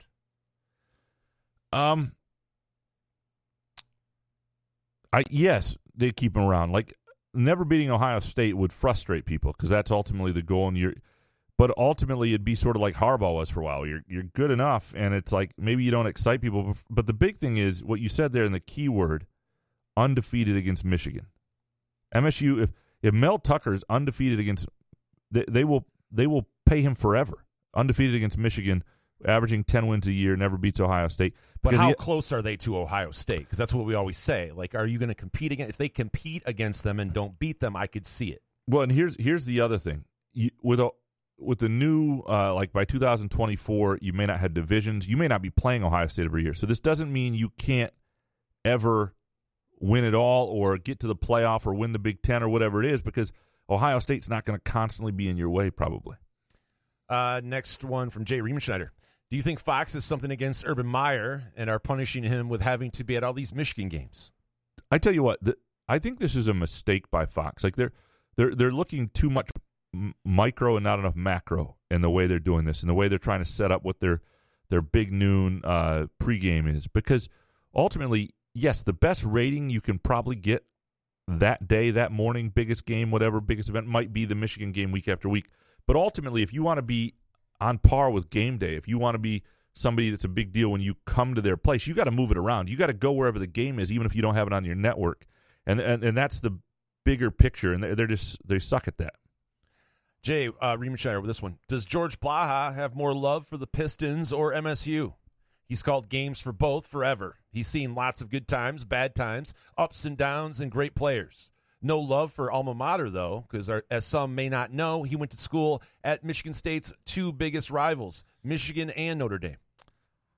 I'd say it's the only reason I say it's Michigan State over the Pistons is I don't think you could call that many Pistons games over the last decade without being dead inside with the Pistons a little bit. Like, yeah, but then you remember the bad boy days in 2004. He's got to be able to. But what I mean is, like, I saw him in the press box at Maryland, and he was annoyed that Elijah Collins wasn't running more. He was like, if they want to win, they'll run. Like he was into it. He was fired up at halftime. And maybe he's like that with the Pistons. I don't ever hear it from him. He's always more about Michigan State. But you're leaving a Michigan State game, right? And I'm usually at a Michigan State press conference, and I'm pressing him about the Pistons, and he's trying to talk Michigan State. It's always awkward. Next one from Jay. More meaningful win. Michigan beating Ohio State last year after winning only once in the previous 16 meetings, thus winning the Big Ten and getting to the college football playoff, or Tennessee beating Bama after 15 straight losses, but we still don't know what the rest of their season holds. Those are so similar in a sense. I mean, that was such a huge win for. It's the most comparable to. I don't know. It's impossible to know what's bigger because I would go Tennessee. Would you? Beating Bama. I just think it was at home. You got the fan base all excited. I could see both being argued, but the reason I think that Tennessee feels bigger is it was at the last second, whereas the Michigan game had sort of been setting up for a while. Like this, everybody knew that they were. I mean, it was an unbelievable performance. What I mean is, it didn't have the air of excitement all the way to the finish the same way, so it felt different. Yeah. But I would say they're both equal. Yeah. Jarrett, who wins the national championship in football right now? I have no idea, and that's kind of fun. To be honest, to see. I mean, you can say Georgia, and they've had some weeks where they don't look amazing up front. Alabama's down. Like it is nice to have this sort of rotation and to have some other teams have a chance. I would have to say Ohio State to me. Georgia. Ohio State, Clemson. Georgia. Yeah, Ohio State, Georgia is probably my pick for the final. Ooh, going out on a limb there. Yeah. Jarrett, what are the recruiting rankings for Michigan State starters compared to MSU's? I don't know, and this would require some more than just like 2 minutes of research, but it does make Eric Schultz a good idea for a column. No, I'm happy to do that for a column. I'm just not for a single Twitter question. Oh. So I might. So you don't care about our listeners? I knew that was going to go poorly there. I didn't mean that, but it is. No, it'd be something to look up and like just sort of look up where to what degree are these what's in the toolbox, so to speak. These teams are playing with. It's a great question. Instead of boo boo caw. No. Wesley Collins. How does Kendrick Perkins have an NBA analyst job? The next complete sentence he speaks will be his first, and he has zero content to add. Does he have dirt on someone? I find him entertaining once in a while, so I hate to disagree a little bit. I understand what you mean, though. It's not like it's smooth analysis, and there's some cringe moments once in a while, but he speaks his mind, right? So sure. That's all you can ask. Yeah. From someone. Yeah, I don't. He goes after players, I think. I don't know. I don't mind him. I enjoy some of his stuff, but I understand he's not exactly polished in it. It's better than this new trend of just having guys on set yell. Yes, he does not yell. Am I getting old, though? Like these guys in NFL, and they do the pancakes of the week and all this shit, and it's just guys just yelling and shit. Like in the morning, I'm like, all right. Yes, don't yell. Stephen A. It's just like, all right. Like don't Michael yell at me Irvin. in the morning. Yeah, don't yell. Call me Al. Graham, what is the best story idea you have that you can't quite put fully together to publish? I really can't. I mean, I have some stuff that I'm not going to say here because Smoker. Well, no, that's an obvious one, and it may or may not happen. The contact has been made. We'll see. I would love to have had it this week. Can I ask though, what would be the upside for Smoker? Well, I don't think there's much downside. People would, I think, like to hear from him, and I don't think his life is not in shambles. That's the other thing. So he's got a good thing going. He partied in college. Holy shit! And he's got a good thing going right now. So I think people would like to hear from him. I don't think he would come off poorly, and so he's just sort of living a private life. I was interested. I was listening to a podcast the other day about a project that people did with the Elite 11. No, it was all the 5-star quarterbacks over a huge percentage of time, and the only two they couldn't get a hold of were Jeff Smoker and somebody else. Like he literally couldn't get a hold of him. So I felt good for myself for at least being able to get a hold of him. Call me Al. Who is someone in sports that the public or fans generally like, who players or media don't? Russ Westbrook. Yeah, I'm trying to think. Yeah, somebody. Maybe the public doesn't even like him. I don't know. Yeah, somebody like in the college realm that people are big fans of. That I mean, there are more media people who don't like Izzo than fans who don't. You know what I mean? Like there's that. Don't coach my team. So it's a good question. There are certainly people that fans feel stronger about in a good way than media types do. I'm trying to think of just people in my own sphere that I'm like, I could take him or leave him. And I'm trying to think of an MSU basketball or football player that I dealt with. Some Hoff or? Nah, I'll I don't want to call it an MSU guy. Lats or? Nah, it's all good. I'll give you something for the previous question though. Like that, I will say that I've been meaning to put together, and it gets harder and harder when I get busier and busier. But I've always wanted to do a real project deep dive into school choice in Lansing and why it initially took hold after the legislation, the early people to leave, and any potential remedies for it, for what used to be a really special district for a period of time that was hurt by legislation that had some purpose other places, even if I disagreed with it, but really had no purpose in Lansing and hurt Lansing in a really bad way. All right, call me out. Why am I wrong thinking it's going to be a long year for the MSU basketball team? I'm not. Graham has to wear negligee. Yeah, I'm not going to tell you are. I've had somebody tell me who knows hoops and has seen the team that they think this is the worst team Izzo's had in a while. I disagree with that. I think I just think if they use what they have in terms of guard play and skill at the four, I think. If you use Joey Hauser, who I think is going to have a decent year, and Malik Hall correctly, and you put together a 5-person lineup that looks like Hall, Hauser, Akins, Tyson Walker, and A.J. Hogarth, that's a pretty skilled lineup that's going to cause some people some problems. I don't know if they'll be able to rebound all that well, but they should be able to do enough that causes you some problems. So I don't see it yet. Alex James next. Why doesn't Jay Johnson feature more athletes getting the ball in space? It's either run up the middle or sideline throw to Reed. He has the athletes to run a spread attack and doesn't have the O-line to run a pro style. That's what I would suggest. Yeah, I mean, it would be. I mean, you want to get your best guys the ball in space, and but I don't know the traditional spread. Like you've got to run the ball. I think in the Big Ten and with what they have, the traditional spread, there are different variants of it. The old basketball on turf, I was not a huge fan of. It wasn't a thinking man's offense. It was just sort of react, throw here. It's in certain ways is unless you got a coach who really does it well is phased out, and it's just not what Jay Johnson does. Next one from Alex. Why did the Big Ten basketball schedule get moved up so far? Early December, open, and then 4 weeks back out of conference. Is this Fox's ass scheduling? Make it make sense. No, it's because, and they've been doing this for a little while now, they don't want the games in finals week, and teams would rather play them back-to-back pretty early in December. They don't want them going into the holidays when students are away. Teams want their students on campus, and they don't want it in finals week. So basically, teams don't want to lose that advantage of you got a home game, students are on campus, and so that's why they're that first week in December. Next one from Alex. Word on the street is Raccoon Graham was spotted at the Raising Cane's grand opening last week. Shit. I hope Mrs. Graham isn't listening.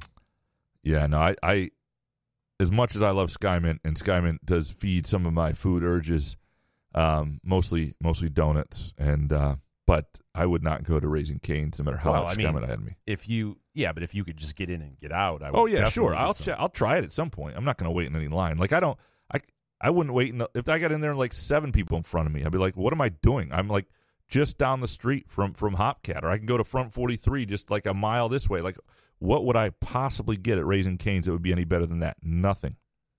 Corey Ostrom next. I called the move to more zone blocking schemes to get the run game going before the game last week. Is it sustainable and effective going forward, even if it's just okay?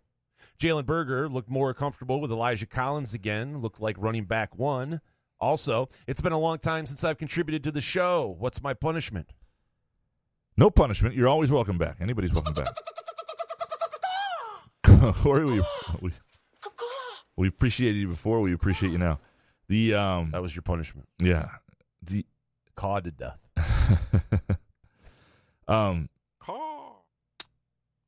Yeah, I think both the running backs played pretty well last week. I'm very curious to see if they can run the ball at all this week. I think that would make obviously a big difference. And I think Collins is, you saw him get 13 carries last week. Okay, now you can trust he's part of the rotation, and I'm very curious to see what that looks like. This week or next week? Next week. Okay. Jesus, next weekend, we're getting that wrong. A weekend from next? The Michigan game, the next game, and. I do think there are some adjustments. I do think the zone blocking stuff helped. Look, they know they don't have a great line, and they're just trying to survive with it and be competent at something. And, I go back to that 2017 team, struggled to run the ball, was great in protection, and was good at running on the edges. And they had something they could count on a little bit, and it got them to 10-3. And so this running game needs to find – now, is that going to be enough to beat Michigan? Probably not, but – it could make a difference when you're trying to win 3 in a row in November against Indiana, Rutgers, and Penn State. Corey with this one. Should the plan defensively be to show J.J. McCarthy enough different blitz packages, alignments, and stunts to confuse him and the O-line into forcing turnovers and sacks? Well, yes. Yeah. Well, yeah, that would be the plan.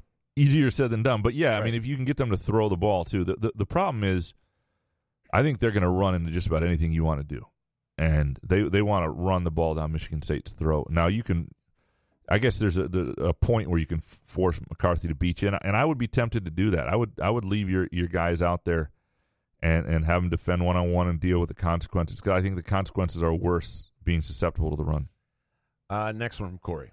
Will the coaching staff look at the second half film and see the best offense is putting the ball in the hands of our playmakers instead of forcing the run?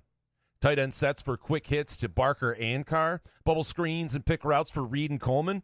Wildcat for Reed and Coleman. And from Jake LeHoyer. Knowing the limitations of MSU's offensive line, how can Jay Johnson make better use of the tight end and wide receiver strength this offense has? Well, just more of it with the tight ends. I mean, there's no excuse for Malik Carr not to see the ball more when you see what he's capable of. Like, you got to find ways to get him the ball in space over the middle. And same with Daniel Barker. Those are your two best playmakers at that position for sure. I do think you have to force a run game to a certain degree. I think balance is so critical, and I know people hate that. And you can create the effect of a run game with short passes to give you 3-4 yards at a time, but that doesn't do to a defense what a run game does. Being forced to come up and tackle a running back, being forced to play the run impacts a defense more than that, and I think you have to maintain that as part of your attack. Nick Palmer, if you could only listen to one podcast for the rest of your life, what's your pick? It ain't this one. What do you Spartan got? Speak. Yeah. No, Drew and Mike. Okay. Drew and Mike podcast is my favorite. Yeah, I would.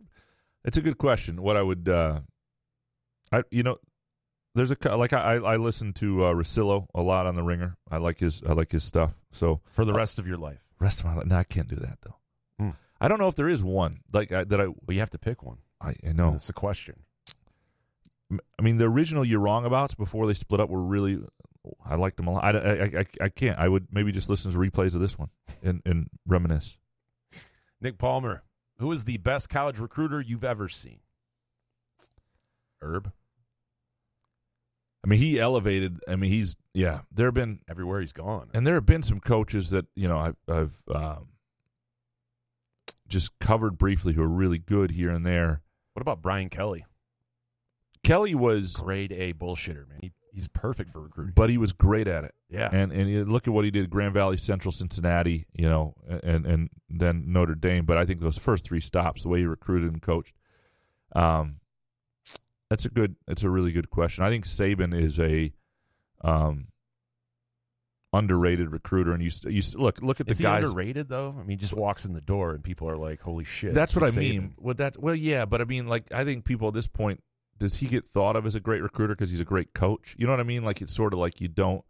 I just think it's been so easy for him for the past decade and a half. I think he's a really can't great. really give him credit though. Stuff. People used to say like Ed Orgeron was great. I never covered him. I don't really know what that. I've never been in the living room with the Swamp Thing talking to me, telling me what college that I dude should would go definitely, to. When I was 18, or like if he came into my living room for sure. Like, yep, where am I going? There's no chance my dad would let me go to any school he was at. It would not happen. A million years. Nick Palmer, will you be selling merchandise again for the holidays? We'll look at it. Yeah, we'll look at it. We don't want to stick Treese in the sweatshop for hours of the day. We have one person doing it all. We got to see. Our system will go with, if we're going with Therese, which is I think what we want to do. We have to see we have some limitations to what we can request. I have and what to live we with can her. You know what I mean? Like, I don't want her going nuts. Yeah. So we'll see. Yes, I would like to do something. Bo McJunkins. Should Michigan fans be making fun of MSU for the upside-down M when they call people little brother in a rivalry they've lost lately, or refer to schools as the team down south? Yeah, I mean, Michigan, I think the upside-down M was fine. It's just that Michigan State deleted the tweet, which is like, don't do that. Just stick by it, And Mel Tucker's word, own it. Michigan tweeted out Michigan State tweeted out the game time of the Michigan game when it was released with an upside-down M, and then must have taken some flack somewhere and deleted it. Oh, my God. Yeah, right. Bo McJunkins. After seeing some of the O-line talent this season from Coach D era and what left the program previously, was Dave Warner as bad as he seemed at the time, or handicapped by poor line play? I never thought he was a horrible offensive coordinator. I was in the minority. I always thought it was fine as long as he had good talent. He just wasn't somebody who could make chicken salad out of chicken shit, and sometimes you need that. Like, at this level, you want to try to find that. Like, the guy I covered in Kalamazoo when I worked there, by the way, no Michigan, Bill Cubitt, he's one of those guys who, if he went to, like, if I were a program that was losing, Vanderbilt's always going to lose, but like, even Rutgers, or like, he may never get you to 10 wins, but you'll win 7 because he'll do enough things offensively and he's creatively. Like, you got to have those guys that can get a receiver or two and a QB and then just have a field day. I don't think Warner was ever that. I don't think when he coached the quarterbacks, I don't think the quarterbacks were ever great. I liked him personally. We had a lot of good conversations. He still was the offensive coordinator for a record-setting season, and that's, he gets to own that too. So, but he was not helped by the talent at the end. Certainly, it's hard to call an offense when you're losing up front. Bo McJunkins. Am I crazy for still not being afraid of Illinois? No. I'm afraid. It's a good question. Like, they look good, but I think if you asked anybody to a man, they tell you that, like, Michigan's a much more, not just because what losing that game means to MSU fans, but just they look like a team that can just beat on you differently than Illinois can. And so I get why there's not the fear factor. Next one from Bo. Is it surprising to you Denzel Valentine hasn't had more success at the NBA level? A guy like Winston, I understand being overseas, but surprised Denzel hasn't stuck. Yeah, I think if his injuries were already wearing on him by the end of college, right? You didn't have great knees. And I think if he was able to stay injury-free a little more, because he's had some success in moments where he's been healthy, but, your best ability is your availability or whatever, and he's a rotation guy. I think healthy, he could have been a 7-8 year pro. It just couldn't quite get that to happen, and it's diminished who he is. And I also thought, to be honest, the one thing I thought he would I thought he'd shoot a higher percentage from three at the NBA level because he really improved that. Became a 45% three-point shooter at the college game, and so I thought that would be something he could hang his hat on. Next one from Tyrone. Is Sky Mint looking for a way to branch out? I have a program idea. I'll loan my kids out for a day, and it's a guarantee that the adult will end up needing some Sky Mint. # Graham said fuck kids.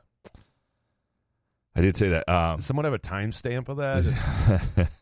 We could find it pretty easily. Fuck kids. That is true. If you want somebody to need Skymint, just oh my god, give them young kids to deal with, especially if they're not yours. If you watching my nephew for 5 hours, I'm like, holy hell! Like I don't understand how daycare workers don't have Skymint constantly running through the veins. Oh my god, Tyrone Couch. If Tucker makes this team bipolar Iowa Junior with a double-digit win year followed by a shit show, how long can we keep him around? Is the every other year good enough to sacrifice the following season? John L. Smith 1 year, D'Antonio the next. No, it's not. But I think you have to get to the point where he has his guys where it's fair to judge and then judge. So, for example, if it's the every other year stuff starting in 2025, 24 even, and it's like, wait a second, then that's a huge problem. But at this point, no, because last year was just sort of this year that happened off schedule a little bit. And so it's not really fair to put in that department. You have to look at last year in some ways is 5 and 7. Now, how do you feel about this year? Now, people might be going, wait a second, is Mel Tucker the right guy? Which would also be fair, although it would be interesting to see his recruiting. I think this class to me, I've never been, I'm not a huge recruiting guy, but this particular class, this particular December is as interesting to me as any football recruiting class I've ever covered. I want to know how many guys stay in it, who they're able to get late, what it looks like, because this ultimately these are the classes he's got to build it with, and so you need them to be good players. JD next. How many times per Spartan Speak does Graham hear something come out of Solari's mouth and sarcastically think, oh boy, the listeners are going to love that? And I think, it probably once an episode. Usually when he bags on fans a little bit, I'm like, oh, that's not going to go well. That's not great. Sometimes I black out for a while. It depends on the level of Skymint. I know the feeling. JD, since Michigan is wearing maize, should MSU break out the All Blacks with neon lettering for the game? The answer is yes. Yeah, Hell yeah, let's go neon. Go neon, lose 70-7, burn them. Get it out of the way. Well, no, I want them to come back. No neons. Oh, JD, when is the show being renamed to and the Rube? I think it's called Koch and the Rube. Yeah. Some dude. Was that a caw or an awe at the end of Graham's most recent John L. impression? Worth a replay just to hear its gloriousness once more. I don't even remember. What was my John L. impression? I don't know. God, I don't remember. Something about them screwing it up. And you. Oh, did I do the Mel Tucker screwing up? Or the players are screwing it up, and the coaches are playing an ass off. The coach is screwing off. Caw! Yeah, I did do the call probably. Oh, my God. Some dude regarding Jared Goff and his inflated stats. Is there a world in which he's made another team's GM so horny that we can get some draft capital in a trade? I see 2 more losses before the November 1st deadline. So the season is over at 1-6, maybe a 3rd or 4th and a 6th. Everyone knows we can't draft in the first 2 rounds. Troy Weaver has shown us that there is still a sucker born every minute. I don't think there's another GM who wants Jared Goff. The only they would have to be desperate. Yeah, and so after this year you can cut him and it doesn't cost a lot. So it would have to be, I don't know when the trade deadline is. It would almost have to be like in season, a team that thought he was good enough to keep them afloat when somebody got hurt. Perfect scenario. I don't. Who would think that? I don't. He said November 1st is the deadline. Okay. Yeah. No, it's November. Okay. Yeah. He said November 1st. Yeah. I should listen to the question. Yeah. I don't see how you can watch that game against the Patriots and think Jared Goff has any value to anybody in the league. Couch on fire. Do we take the 29 points and Iowa Saturday? Don't do it. You know how hard that would be? Because the worst part would be Iowa can't score. So you're just sort of waiting to see how many points Ohio State gets to. And it would be frustrating. And Ohio State can score quickly. So you might think, oh, my gosh, they're doing this. It's 10-0 at the half. And then it's 38-3. You know, like I don't. I might sprinkle. I don't really? know. Just have some fun? I like Iowa's D. All right. Next one from Couch on Fire. Odds that Graham's doppelganger, Boris, returns as UK Prime Minister. I have not read all the things, but I keep seeing. So glad that bit's back. I keep seeing all the pictures, and I'm very excited about it. Yeah, what's happened? What happened with that? The Prime Minister resigned today. Yeah, I after saw 6 that. weeks. I can read a headline. So yeah, there's going to be another election. I think next week or something. But I don't know. It sounds like. Why did she give up? She just said, screw this. She came in with certain economic mandates, and things have gone really south in England, and so she sort of acknowledged that. Oh, Couch on Fire, Graham. As a soccer fan, have you noticed what the MSU women's team is doing? I have. I am going home tonight to write, and by mid-morning tomorrow, we'll have a column on. You know, I sat down with their coach and several of their players for a little while this week, and so they're home Sunday against a ranked Rutgers team, really good Rutgers team. They've already clinched the Big Ten. That game's on TV. They've really been the story of the fall at Michigan State, and they've been well supported. I mean, they sold out the Martin Stadium, or had like 3,200 fans at the. I mean, it's cool that people have supported them like this, and it's cool that they're this damn good. People get fired up when people are good. Like I remember it growing up here when Michigan State's volleyball team made the Final Four and had that run with Jenna Vrobel and those guys, and Chuck Irby is the coach. Like, that was a huge deal around here. Like, everything was MSU volleyball for a while, and soccer is a big enough sport, and if when they make this sort of run, people are going to get excited. Couch on Fire. Is plus 8,000 a good throw-in for MSU basketball to win the national championship? Nah. It's worth a sprinkle. Yeah, to have some fun with it. Yeah, toss 25 on it. I'll say this. You have to do it now. Because if it were to happen, you'd almost regret not doing it to the point that it would mess with your enjoyment watching the game. Yeah. So once you said it out loud, you have to do it. Fart Soup. WTF is up with the camera angle for Syracuse football games. Seriously, is Graham's mom filming it live from the sidelines? Unwatchable. Yeah, it's the Carrier Dome. It's you see that with like some championship stadiums in English soccer, where they have this weird. Some old college basketball venues. It's not easy to watch a game there. It's a weird dome. I've been in there a lot. I covered. That's where Michigan State made the Final Four in 2015, and so covered that regional there. I dated a girl in college who played softball for Syracuse, and spent some time in there because that's where they practiced and everything. And so yeah, I've been. It's a cool dome, but it's small and it's. Did you say that to brag, though, that you dated someone that played at Syracuse, or was it pertinent to the story? It was not. I don't tell a lot of pertinent stories. It reminds me of the time I was at the gym on the treadmill. Fart Soup. Why did Saturday's game give me hardcore John L. Smith flashbacks? Because there were John L. Smith type blunders, or it felt like it, and John L. Smith teams often did pretty well in terms of controlling the line of scrimmage or making plays, and then they just did dumb things, and Michigan State overcame it. Greeny 777. I stated on Sunday MSU would be undefeated heading into the bye sans injuries.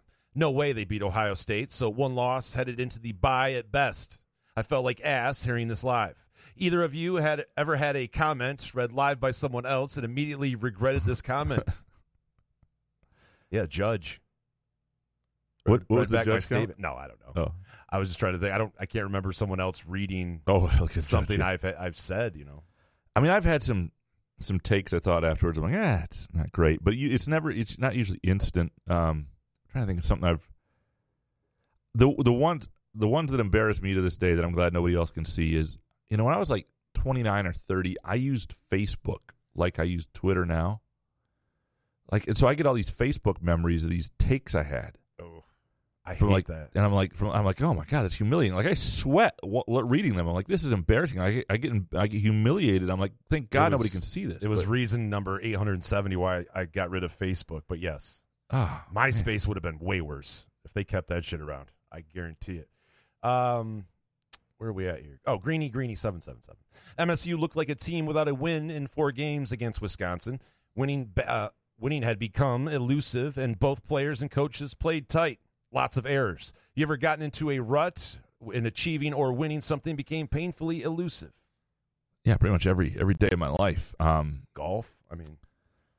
Yeah, no, I've been there. I would say the best, or the worst that was ever for me was junior year high school tennis. I lost 13 straight matches at one singles, and I just lost my confidence. I was like 6-4 to start the year, and you're playing one singles, so you're playing some great players. So some of the thing, but you're at a certain point. There were guys I was playing that I beat growing up all the time, and I just had no confidence in my game. I'd lost who I was, and I had figured it out. I had a decent senior year, but like.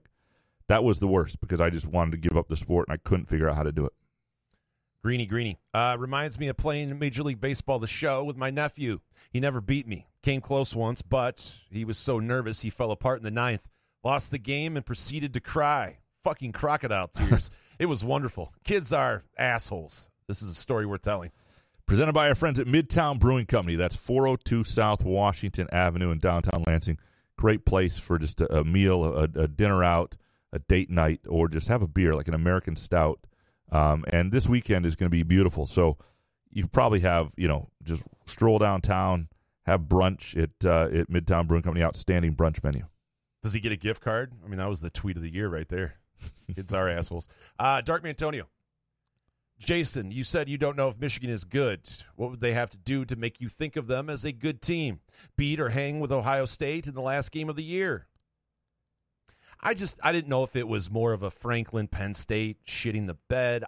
Michigan's offense is kind of, I don't know. I know that they're a very good team. I know they're better than Michigan State. Yes, if they beat Ohio State, obviously they're a good team. I think they're a good team. I'm talking more about a playoff level team. I don't know. And I think we'll learn more. Obviously they play Michigan State next week, but they play the week before they play Ohio State, Illinois, and how they do in that game will be a little telling as well. Next one from Dark. Would you harp on MSU as much as you do Michigan and to a lesser extent Ohio State for having a weak non-conference schedule and 8 home games? Keep in mind it would mean that you get to stay home 8 weeks during college football. Sounds nice, doesn't it? I don't mind the travel. My wife certainly likes that I leave, somewhat regularly. It's not that much. And just because it made my life easier would not mean it was the right thing to do.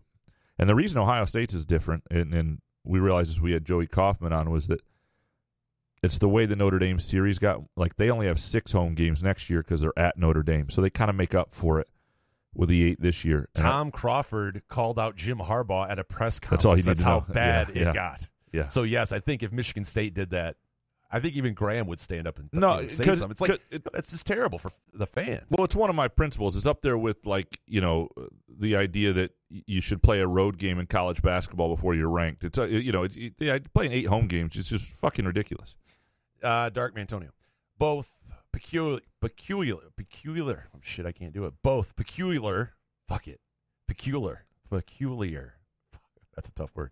Quirky individuals in their own way, but why do most like Mike Leach? And quite a few, and not just around here, dislike Jim Harbaugh.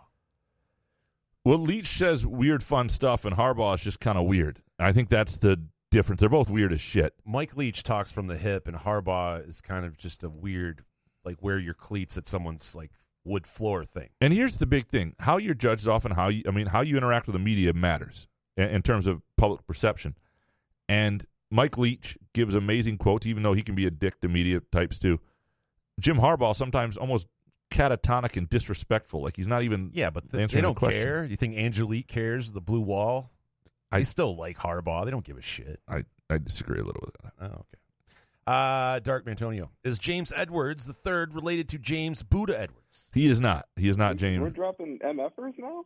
Not we call him Baby Buddha, but there's no relation. That would be great, though. Yeah, or if there is, his dad does not know it. Is James Edwards still alive? Buddha, the real one? Yeah. No, James Edwards III, who we had on the show Tuesday. Is he still alive? Hold on, let me find out. I don't want to kill somebody.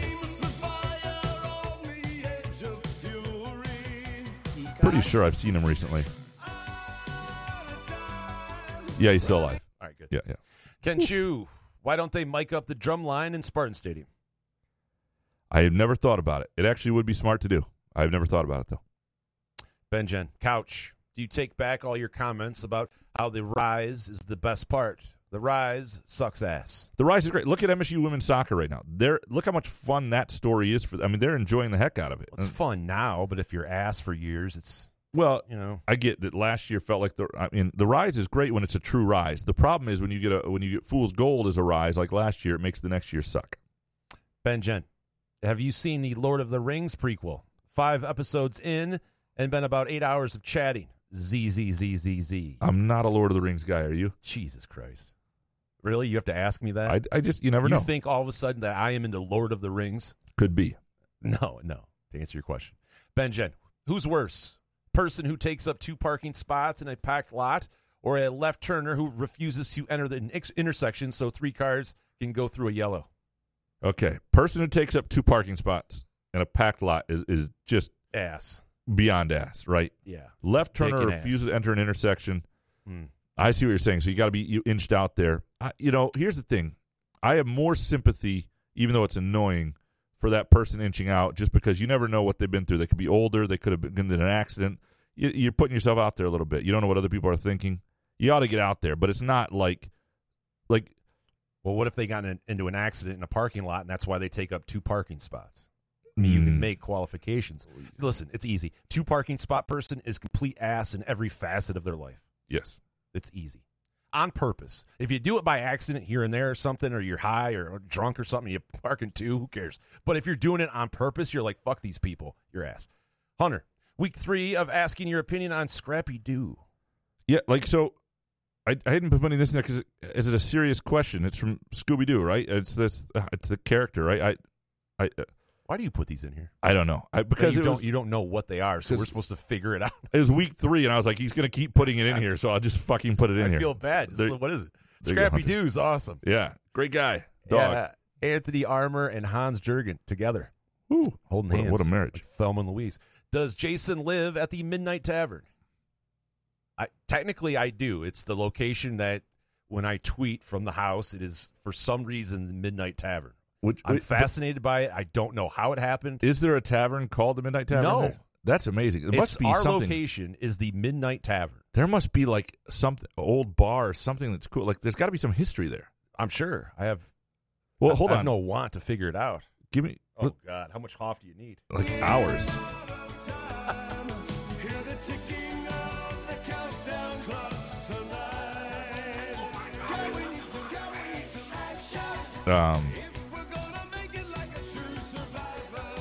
Midnight Tavern. I'm not seeing it there. Search. I'll have to go through the newspapers.com. There's no way you'd be able to figure it out, right? Newspapers.com. If it ever got torn down, like if there's something historic, I would let you know. If you're like on a grave site, an Indian burial site or something. Yeah, keep that to yourself. Hans Jurgen, has an employer ever encouraged you to look elsewhere to work so they don't have to resort to firing you? This is a question for you. Oh, for me? No, they never told me to look elsewhere. They just put like 7 hours on your schedule, and you went and looked at the schedule. That happened at Staples one time. They didn't want to fire me, so I would go in there, and it was like, oh, it's 7 hours. Cut your hours. Yeah. Oh, yeah. I get the hint. Thank you. Hans, Jason, where or what is Midnight Tavern? Oh, sorry. I thought I copied this out. Sorry. Is it your basement? I've got a lot of candles and paraphernalia related to a cult. Taboo motherfucker. Okay. Next one from Hans. Do you have a favorite cider mill? Ever been to Cranes in Allegan County? I never have. I've been to Uncle John's here. I've been to a couple others, but do you have a cider mill of choice? No. Didn't think so. The one that gets you in and out.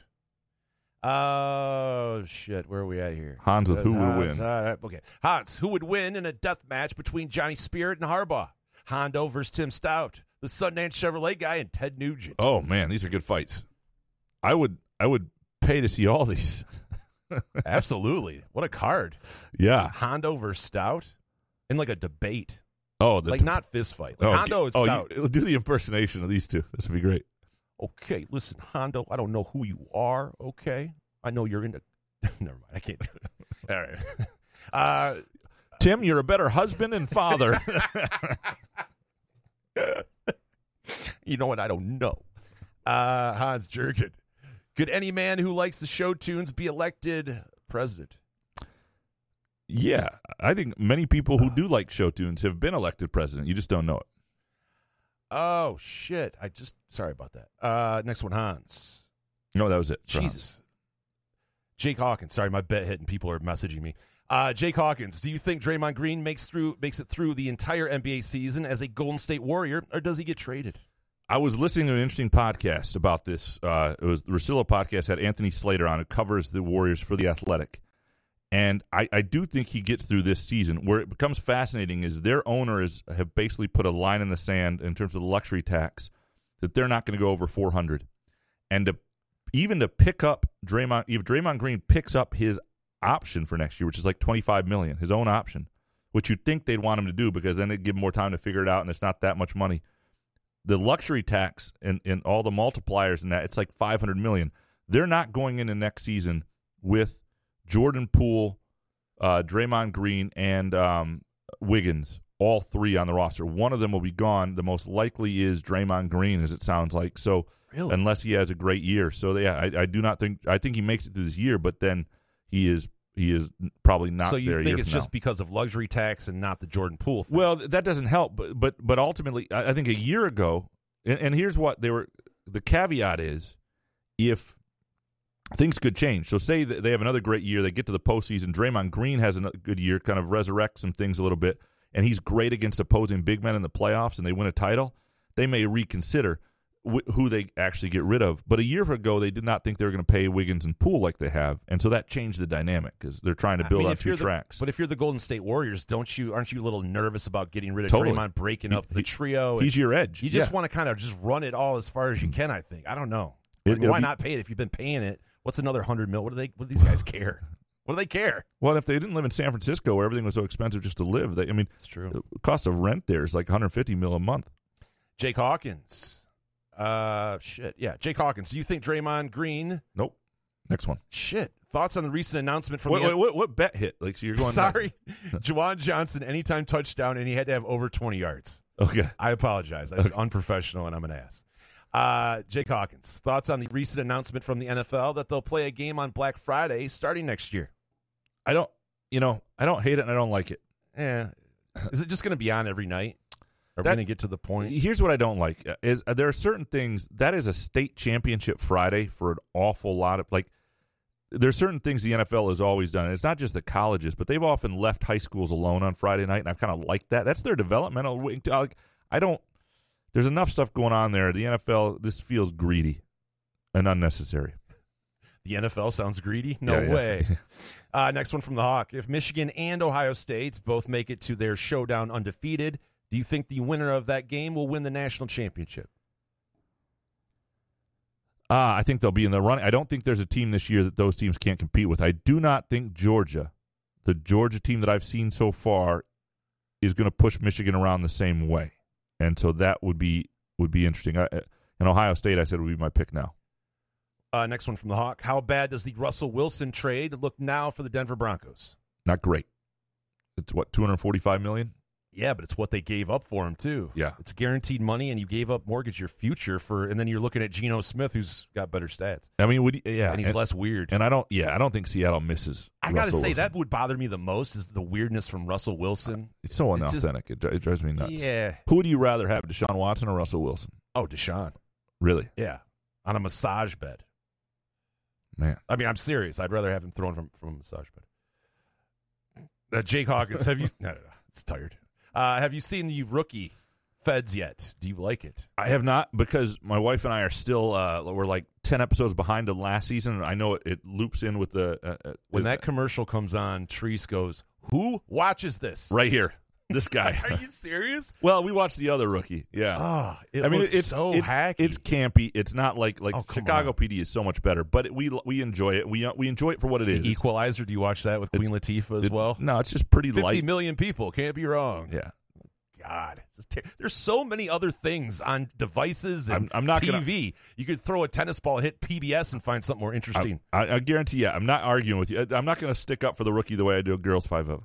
Wow, that speaks volumes. Upper Deck Jerk Guy, how many ideas you get and write about for income from listener takes and questions? There are things that go on here that definitely go into my sort of bank of column ideas. Or if I see something that's a trend and I think that's interesting to explore, we had the one tonight. Yeah, but it's not a bad thing. I know he's trying to bust balls, but I think it's good to hear from readers, right? I've told my bosses this before. There are lots of things where this show benefits the LSJ. There are things it doesn't in terms of the time and energy it takes away, but there are lots of things it helps in terms of ideas, and that's 90% of the job is coming up with the ideas. And so the idea today about looking at the recruiting classes and the stars of all the guys starting in the Michigan State game and sort of putting them side by side, I think that's fascinating, and who those guys were coming out of high school. Upper Deck Jerk Guy, what is the most expensive thing you've purchased that you're still hiding from your significant other? What do you got? Like a hooker in the closet? No. Why do you have to go so? I don't know. Why do you have to be bad. so vulgar? Yeah, just fix it. Don't go full lats. Well, the Magic Johnson Larry Bird rookie card was something I did without speaking to my wife first. Now, she's very supportive of my hobby, but when you're getting into the $1,000, $1,200 card range, the guy did a payment option with no interest on it. So I felt like I had to do it, and we just talked about it afterwards. So obviously, I do not try to do it all the time, but that is pretty much, I'm not hiding it from her currently, but it did take a couple days for when it arrived in the mail, and the lady that delivers our mail got really excited about it. So she's like, wait, what is that in there? I'm like, oh. Yeah, I'm trying to think anything that's still, I'm sure there are things, I can't think, that's a good one, and I don't really have something. But you're up front.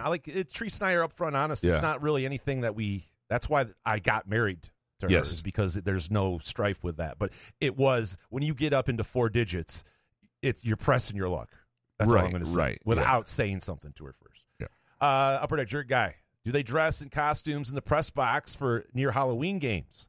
How about you suggest some good costumes for your peers? I'm going to dress up as Chris Solari. And please do. And do the post game video would be great. Oh my God, just pretending to be him, just fiercely staring into the camera, doing his faces would be fantastic. People tend not to. I'm not saying nobody ever has, but there's not one that I can remember. If you show up as Hondo, though, it'll bring the house down. Upper Deck Jerk Guy, have you ever received nudes from someone that you didn't know? I mean, what do you mean by not knowing? Like, haven't met in person yet, or you've been talking to? Right. You take it wherever you want to go. Well, I've received nudes from someone that I was talking to that I didn't know them really, really personally. Yeah. Personally, yeah. There you go. No. Upper Deck Jerk Guy, have you ever been cyberbullied? Want to be? I don't believe so. Luckily to be old enough to avoid that. Like, I feel bad for, like, teenagers now, middle schoolers now.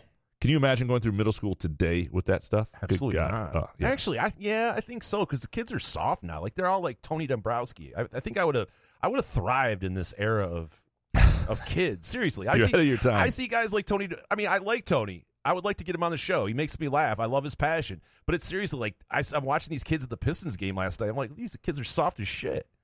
I would love to be. I would have been like running shit. Upper Deck Jerk Guy, how much pea soup have you already had this fall? Fair bit. It's a good fall soup. Not as much as my wife does not buy it for me, and so unless I'm shopping, I don't usually wind up with it. And it's not something I eat out of the cart like sushi. There was a weekend anchor, Phil Dawson. His name was Phil Dawson at Channel 10. I know Phil Dawson. Yeah, great guy, legendary. He would eat pea soup on the weekends because he anchored the weekend newscast, and it would stink up the newsroom, and he didn't give a shit. He would shave, like he would drive in, and like someone that worked with us drove next to him and saw him shaving, like while he was driving, because he had to drive from Grand Rapids or something. I love Phil Dawson. So when you're as repulsive as I am, you try not to turn off your wife any way more than you already do. You can't. And so, like, one of the things I'm very aware of is how food smells in the kitchen. Because, like, there's certain, like, even microwave dinners that I really like in a pinch, that low calorie, whatever. But a couple of them leave a little of a stench. And my wife will come down and say, "Did you have one of your stink bowls?" And I'm like, "Fuck." And I just know that changes the way she thinks about me. So, like, Did you put another hungry man in the microwave? So I try to avoid. And then split pea soup has that effect. So usually I get into split pea soup when she is away. And lastly, from the Jerk Guy, who has the most groupies, Graham or Jason? It's got to be Jason. I've never had a groupie in my life. I haven't either. Well, Treese.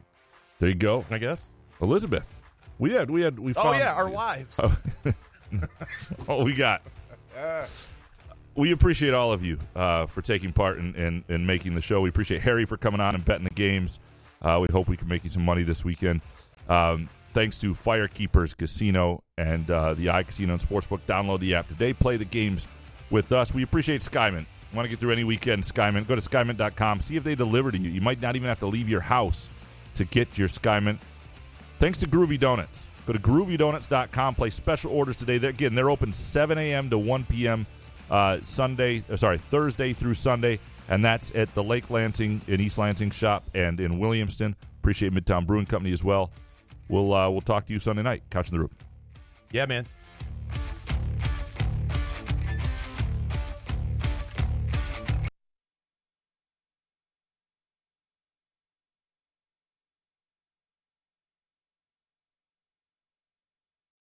Every day, we rise, challenging ourselves to work for what we believe in. At U.S. Border Patrol, protecting our borders is more than a job. It's a calling.